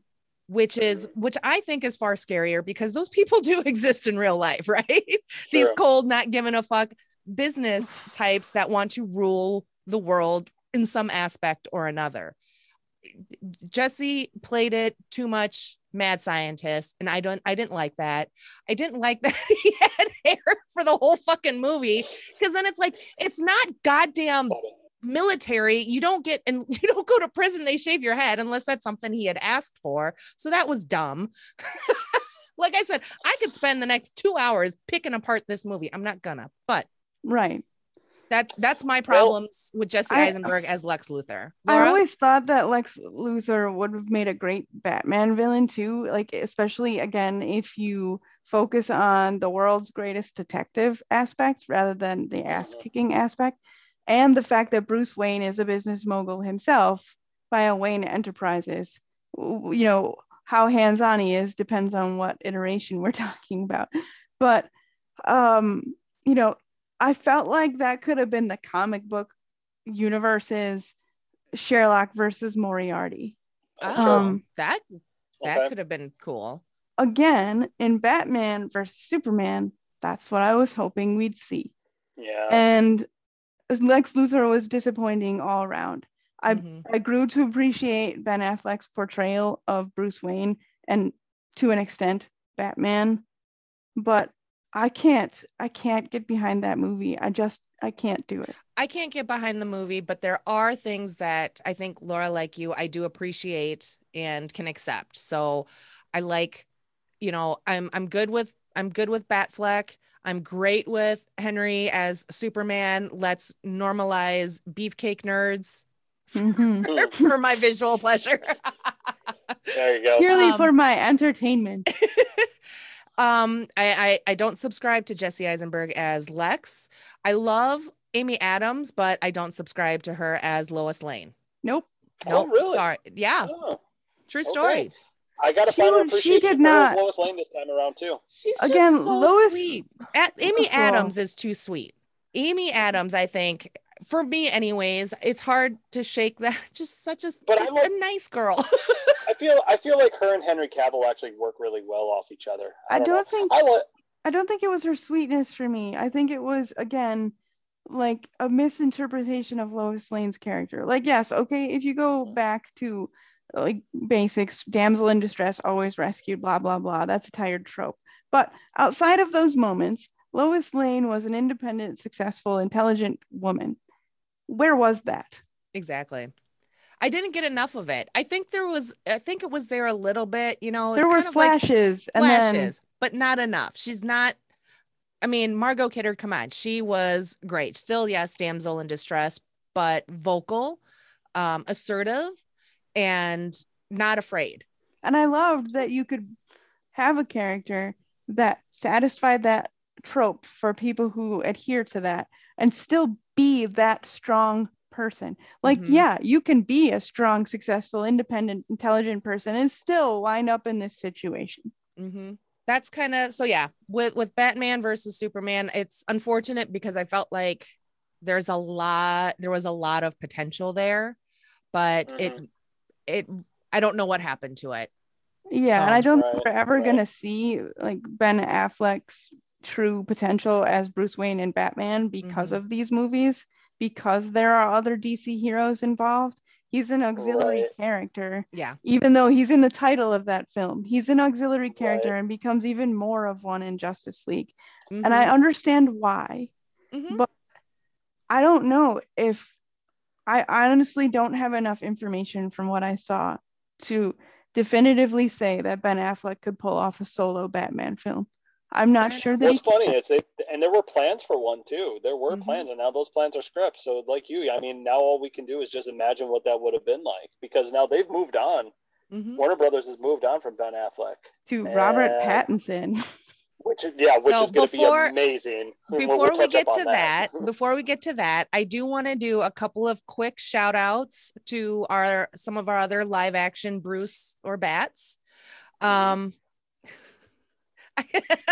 This not so much as a shout out, but more of an acknowledgement that Jorah the Batcave Explorer. I didn't even write down the actor's real name because he's just Jorah the Explorer, and that's all he's gonna be. I like Jorah the Batcave Explorer. I think that's a good one. So he's in. He plays Bruce in the show Titans, which I'm not all caught up on my rage watch of that. and he's not in it so far from where I'm at a whole lot. But at first I didn't care for him. I was just like, what the fuck is this shit? But there was a moment in one of his scenes where he kind of mimics an Adam West dance thing. And I was like, all right, yeah, with the eyes going over the eyes and stuff. So I was like, all right, if they're going for more Adam West and more of an Adam West nod, then fine, I'll accept him as Bruce. But he has yet to don the cowl because the show's not about him. So therefore, I have not seen an Alfred either. But just need to acknowledge that Ian something is playing Bruce Wayne in the Titans. And then we have the show Gotham with the kid David Mazouz, and then Sean Petrie. He's the son of the third Doctor. Yep. And while Pertwee, thank you. And while David doesn't actually become Batman within the series, he's just because the show is more about the city and the villains. Yeah. And it's such a great show. And Gordon. And Ben McKenzie as a young Jim Gordon. So I'm sorry. It just hit me. It just dawned on me. We were talking earlier about how there haven't been any other really on-screen portrayals of Poison Ivy. I just realized she was a big character in Gotham. I totally didn't even think about that. Not really. They introduced her because they they had to, but how are you going to have a show set in Gotham and with all the Gotham villains and not at some point even incorporate and Poison the heroes Ivy? are children. Yeah. So you have to be really careful about what you do with Poison Ivy in that. And she was definitely like a developing character in the background that occasionally featured in the plot line. And then she had her accident or whatever that turned her into Poison Ivy. So she went from 20 years. She went from kid to adult, which is still an issue. It's an issue, all right. There's so much wrong with that. Like that would suggest that her mentality is decades behind her physical presentation, and there's so much wrong with that. But I'm glad you brought Gotham up because while we only see Bruce Wayne as a young teenager kind of figuring out what he wants to do with his life and making some really stupid mistakes along the way, we see an Alfred who is very much the beat 'em up type guy. You know what he reminds me of? He reminds me of Daniel Craig's portrayal of Bond. Oh, sure. Okay. I can get behind that. Yeah, I do love. So I have to acknowledge at least, Sean Pertwee's portrayal of Alfred, because yes, he is a more beat 'em up. We get a little bit more back. He was like British military or whatever, so he's skilled. I'm a little disappointed that he doesn't kick a bit more ass, but I guess we're also taking into his maybe age as a factor as well. But so those are just some kind of honorable mentions. And now, let's get on to what our theories on how we feel about Twilight Guy and as Batman, Bruce Wayne, and Andy Serkis as, did I say that right? Serkis as Andy Serkis. I need to look Alfred. up who that is because I cannot remember who that is.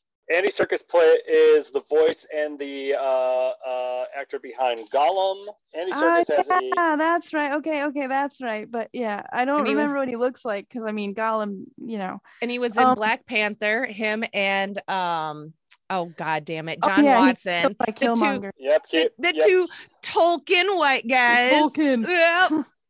That's not my joke. I stole that from the internet. Technically, he was actually in a couple of Marvel movies. He was in one of the. I think he was in Age of Ultron as well. But he does a lot of like the computer animated kind of. True. Very rarely. Peter Jackson's King Kong. Yeah, very rarely have we actually seen his face. He kind of reminds me of Carl Urban because he's been in all these things and you don't realize it's him sometimes. Mm-hmm. You look it up. I think he'll do a pretty good job as Alfred, though. I think he's got the chops for that role. Yeah. He's got the chops. He's also got the charm. The guy is really he's a very charming actor. He's got a great voice. He's got great posture. He's just an amazing all around actor. I think Andy Serkis is gonna do the same thing that all these other maybe not so much Jeremy Irons. I don't feel like Jeremy Irons was really a great Alfred, but we didn't really see him much in an Alfred style role, really. But I think if they are going to stick with these new cast, Robert Pattinson, Zoe Kravitz, and all them. I think he's gonna bring something new to the table for Alfred Pennyworth. At least I hope he does, because I want to still see that kind of like, I want to see like that kind of more butlerish Alfred, but at the same time I want to see that also kind of detective-ish Alfred. The guy who's helping Bruce Wayne behind the scenes.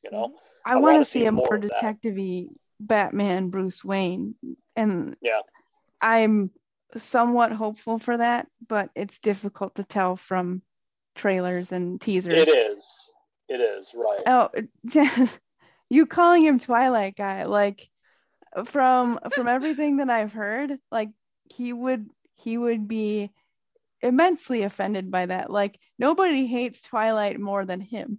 That's what I've read. Now, full disclosure, I've never seen the Twilight movies. I've never seen anything with Robert Pattinson in it. So this is other than when he was in like the one Harry Potter movie or whatever, but then Cedric Diggory. Like, yeah, but that's what I knew him as going into watching Twilight. So it's like I don't have anything to gauge because it's not like I watched Harry Potter for him. So this will be the first thing I have ever seen him in. So it will be I'm very interested and very curious to see him as Batman. Because again, I've never seen Twilight. I'm not gonna. Don't do it. Nope, don't plan on it. We'll never do an episode on it. So fuck that. Yeah, well, I made the mistake of reading the books and watching the movies to, attempt to bond with my little sister. Didn't really work out. So I've seen it. Funny. But thankfully I'd seen Harry Potter first.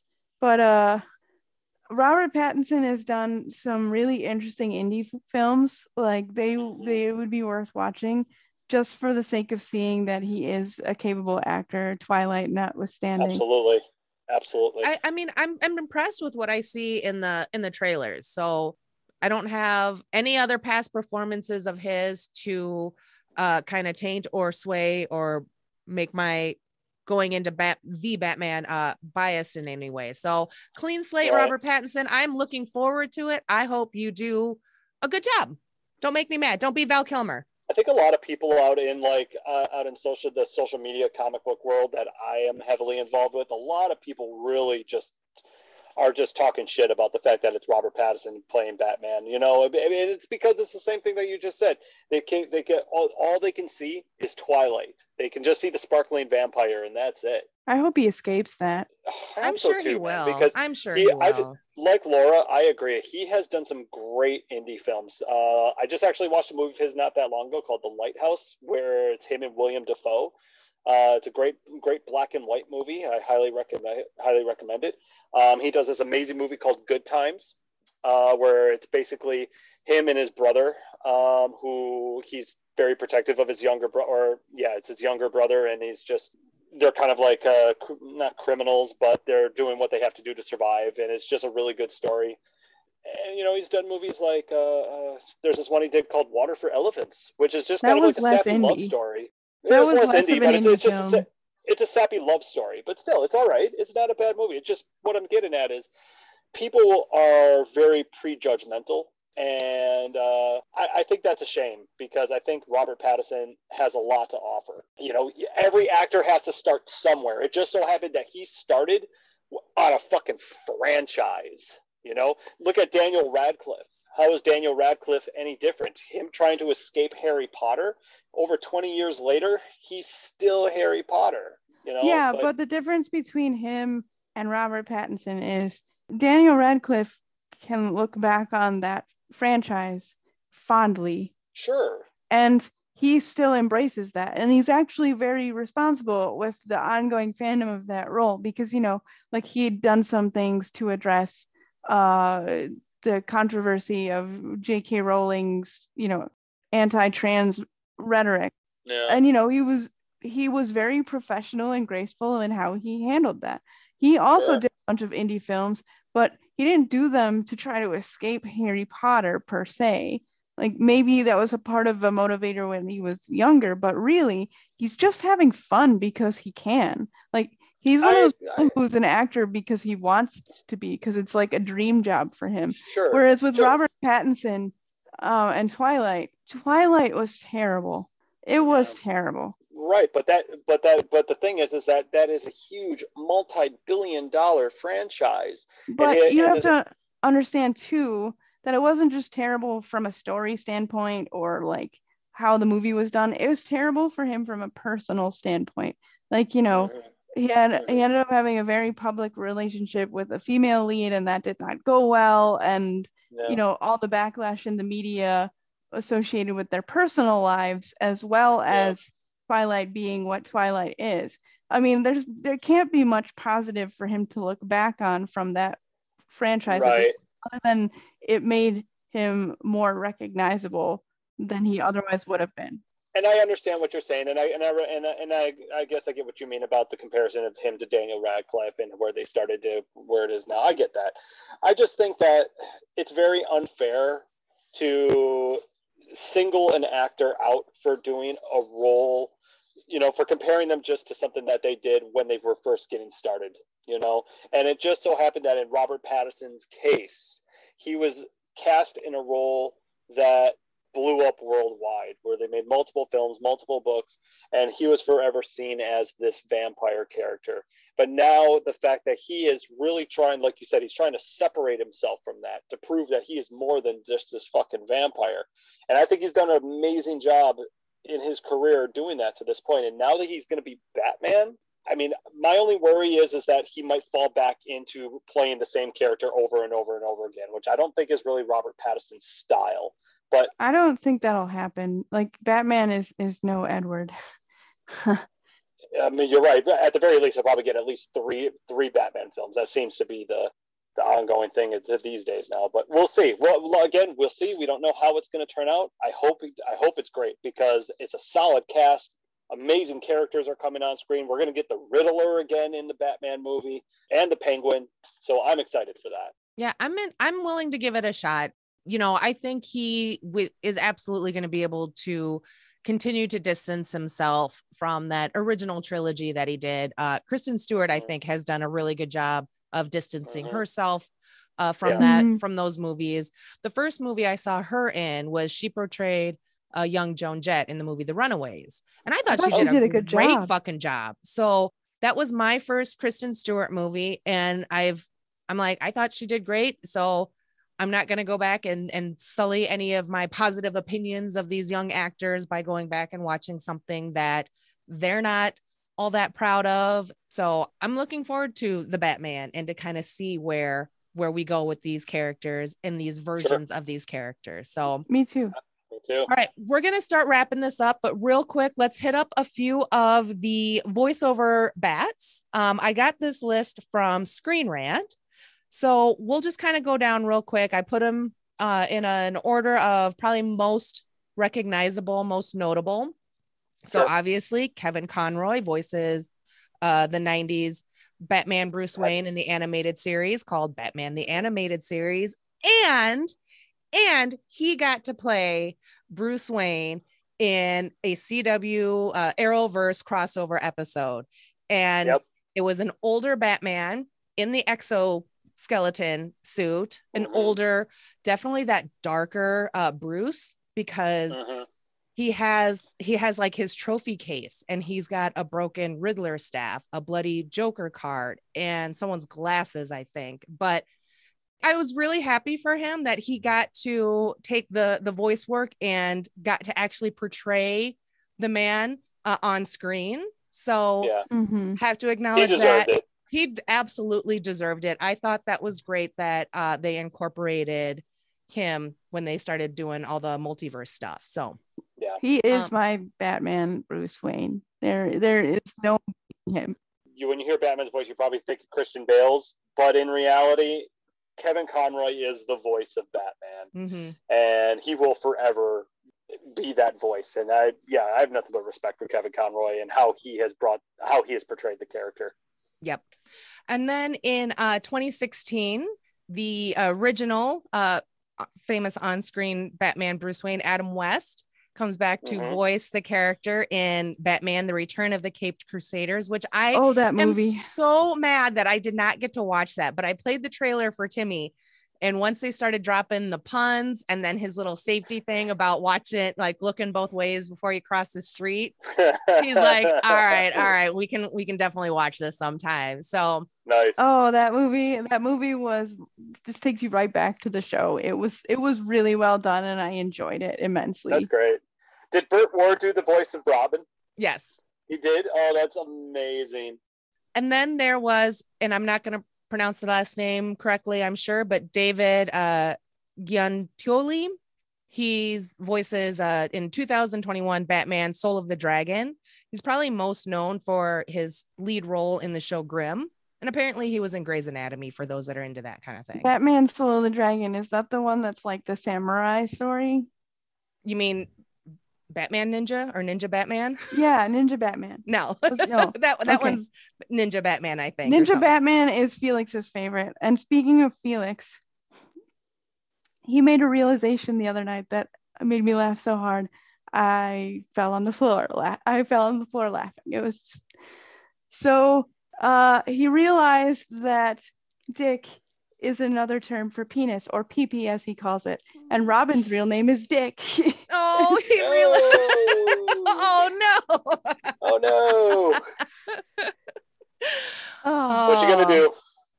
It's only a matter of time, right? laugh. Yeah. Yeah, Yep. you just laugh at it. So not Batman Ninja. Got it. Not yeah.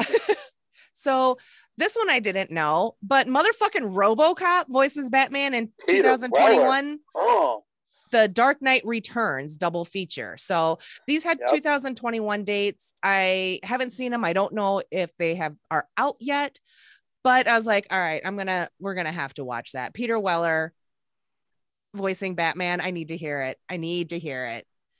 And then Laura had mentioned Jensen Ackles as in voicing Batman in 2021 Batman The Long Halloween. He also voices Jason Todd in 2010 Under the Red Hood. Yeah, that was confusing for me because I watched them relatively close together. I think Jensen has would have a great Batman voice. Yeah, there's that grittiness to it that works pretty well. And then Ben McKenzie, who played Jim Gordon in the show Gotham, he voices, he does the voice in 2011 Batman Year One. And then Will Arnett as Lego Batman. Yes. Hilarity. Dude, Will Arnett did a great job as Batman, did he not? I gotta That's- He compliment- really leans into that voice, and he's also lost his voice while doing the Batman voice because it's so First deep. try. That's funny.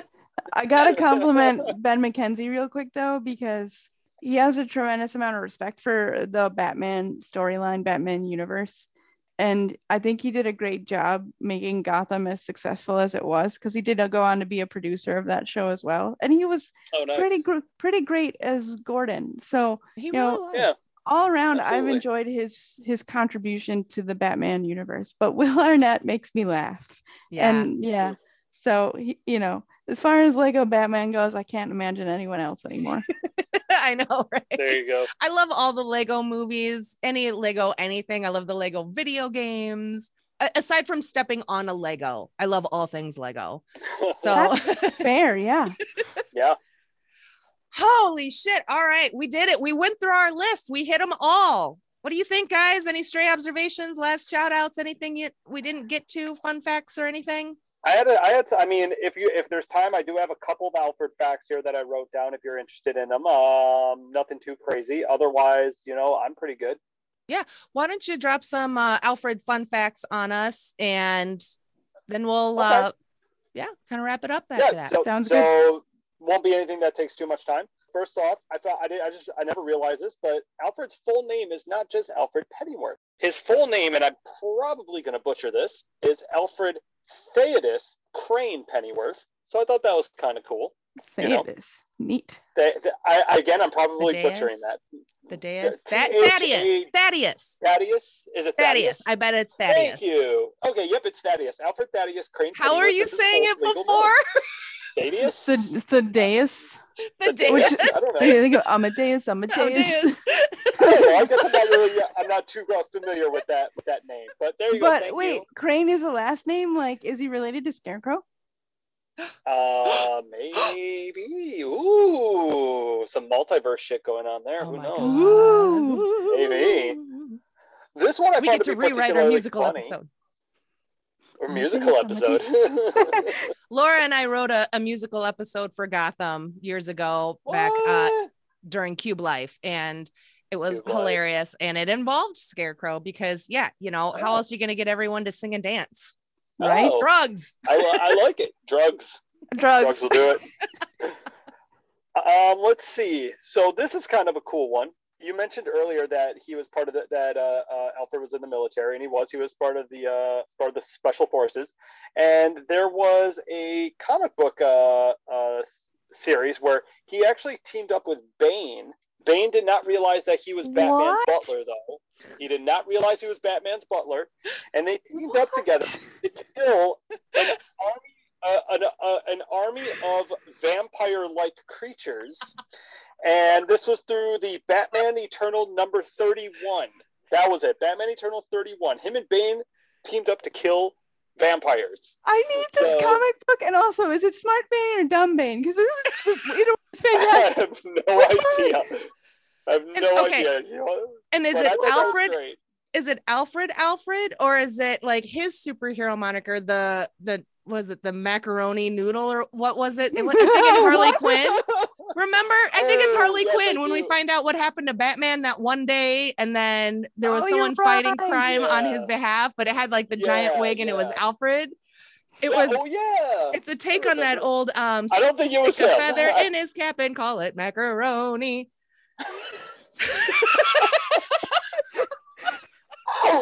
Oh my goodness gracious. Oh, but still, that's great. Wow, that was good. All right, this is my last one, and this one actually I found to be really cool. I've never heard of this book, and I want to find it now because it sounds like an interesting story. So this was written by Neil Gaiman, of all people. Whoa. And He's done a lot. he- He's done a lot in the DC within the DC He universe. has. He actually has, and this particular story is called "Whatever Happened to the Cape Crusader." Now, I've only read a brief synopsis of this, so I don't know everything about it, but from what I'm gathering, this is what it's about. Somehow, Bruce Wayne is witnessing his own funeral, and given the eulogies at his funeral are his rogue gallery. So, Penguin, Catwoman, Riddler, Joker, and Alfred is also given a eulogy as well. And Alfred's eulogy is what made me very interested in this, because apparently in this storyline, from what I'm gathering, Batman, Bruce Wayne, was not actually a great detective, and he was not a great crime fighter either. He failed a lot of times trying to stop crime. Oh, I love this. So what Alfred did, because what happened with this is this brought Bruce Wayne to a very deep depression. And because of this, and how much he loves Bruce Wayne and wants to see him happy, he decided to hire his actor friends to play the role of the Rogues Gallery. So Alfred hired actors to portray the Penguin, Catwoman, Riddler, and Alfred took on the role of the Joker himself. So the greatest adversary in Batman's entire history was actually his butler in this story. And when Bruce Wayne is witnessing his own funeral, he learns the truth about what has been going on and who he's been fighting. All right, adding to list. What was the title again? That's just Alfred feeding into Bruce's particular brand of psychosis. Oh my God. Oh, there's so much wrong with that. I love it.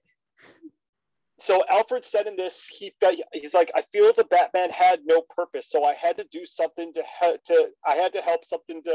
him with something in his depressive state. So I think that's very interesting that this sub story exists, and I really want to read it because I've never heard of it until just now. Also, that just reaffirms my earlier assertion that Sherlock Holmes is the world's greatest detective. God damn right he is. So thank you, Neil Gaiman. Oh my God. All right, you guys, this has been amazing. This has been a lot of fun. That's been great. I know I said I wanted to keep it recording time under 2 hours. I knew we were going to go 3. Come on, let's be honest. But we did a really good job. That's going to be common with our DC conversations, though. So I think we just need to accept it. Likely. this has been great, and I can't wait for us to do our next DC roundup, and we'll pick a different set of characters to kind of maybe focus on a bit. But this is a lot of fun. I fucking love it so much. Mhm. But real quick before we pop off, what's been streaming in y'all's bubble? I finally watched Squid Game and I really enjoyed it. Oh, I gotta get on that. I'm recording Squid Game with my brother tomorrow, so I'm very, very excited. Nice. Fantastic. Nice. Other than that, just started the live action version of Cowboy Bebop. Ooh, yeah, we got to start Ooh, that. I'm interested in that too. That looks That's so great. Oh God. And John Cho's looking good. I know, and I'm like, John Cho, why do I know him? Where is he from? Harold and Kumar. Yeah. Oh, he's come a long way Nice. since then. But yeah, we watched the first episode last night and I really enjoyed it. So I'm looking forward to watching the rest. Other than that, Good. I finished watching the latest season of You, and it's as fucked up as ever. I highly recommend giving it a try because I really want to know what you think. I told you next year. That's fine. You might finally be able to get me to watch it. I don't know why I haven't. I just haven't. I just am sometimes a shit and an asshole when it comes to what. Hey, what I'm to like that watch. with Arrowverse, so I understand. We'll get you. Eric, what about you? I'm not really streaming anything new right now. I feel like there's not a whole lot of new stuff there's stuff I want to watch. I just haven't gotten around to it, like Squid Game, for instance. I'm going to get to that. It's on my list. I just haven't had the time. But mainly I've been going through Doctor Who again, getting completely caught up on the Peter Capaldi and Jodie Whittaker years. So that's happening. I'm watching a lot of that. I'm also watching like a lot of the Great British Bake Off. Oh, me too. That show is definitely a guilty pleasure of mine. I really I'm not enjoy guilty it. about it. It's like the friendliest competition show I have ever seen in my life, and I really like it. Otherwise, yeah, I guess there's just not too much else I'm streaming at the moment. Just stuff the main stuff I've been watching is mainly stuff for the podcast, so I can be prepared for our shows because I know we got other stuff coming up soon. But that's about it. Right on. Yeah, I haven't had a chance to really watch anything outside of Pod Prep. So it's been this last week has been The Bats. Like I said, I'm recording Squid Game with my brother tomorrow, and I've already watched the show twice. Nice. Wow. I Because don't know again, if I'm a masochist. I don't know if I could do that twice right away, at least. I did. I heard it's really bad in English dub. So what you have to do is when you watch it, do not watch it with the closed captioning on. You have to go into your audio settings and change it to English subtitles. Do not watch it dubbed. Do not do closed caption, but pick subtitles. Okay. That's good to know because I made that mistake at one point. Okay. See, I heard all of that stuff before I went into watching the show. So I went in and I did all of that. Got it. Okay. That's good to know. I'll remember that. Yeah. So yeah, I don't know. I think maybe we'll try and start Cowboy Bebop's the live action soon-ish because I'm very excited about that one, and I'm not paying attention too much to what critics are saying. I've seen a few headlines where I'm just like, pull your fucking head out of your ass. I'll tell you what though, I'm really looking forward to The Witcher season 2. Oh, I know. Oh, I'm so Henry excited. Oh God. Well, yeah, see, normalized beefy dudes. Beefy I watch nerds. it for the story. No, Yeah, I the do. plot. But also the story. I watch it for the pets. I mean the plot. And then Letterkenny announced their new season will drop the day after Christmas. So that's what I appreciate about them because y'all know I love my Letterkenny. Yeah. Nice. So all right. Well, until we are back again, gibbering on about either Doctor Who or DC characters or something completely different. Thank you guys for joining me today. Thank you. You're welcome. Thanks for having us. And thank you, Bubblies, for listening and keep streaming. Bye. Bye. Bye. If you're enjoying this podcast, be sure to let me know by rating and reviewing wherever you get your podcast fix. Follow me on Twitter @StreamingBubble. Find me on Facebook and Instagram as MyStreamingBubble. Have thoughts, suggestions, questions, or want to be tolerated? Email me at mystreamingbubble@gmail.com. If you want to show your love and support for this little old podcast in monetary form, search My Streaming Bubble over at buymeacoffee.com and buy me a cheese wedge. And if you want to take that love and support to the next level, head over to Redbubble where you can find and purchase My Streaming Bubble merch. All monetary support goes right back into this podcast, from new recording equipment to night cheese. Thanks for your support and keep streaming.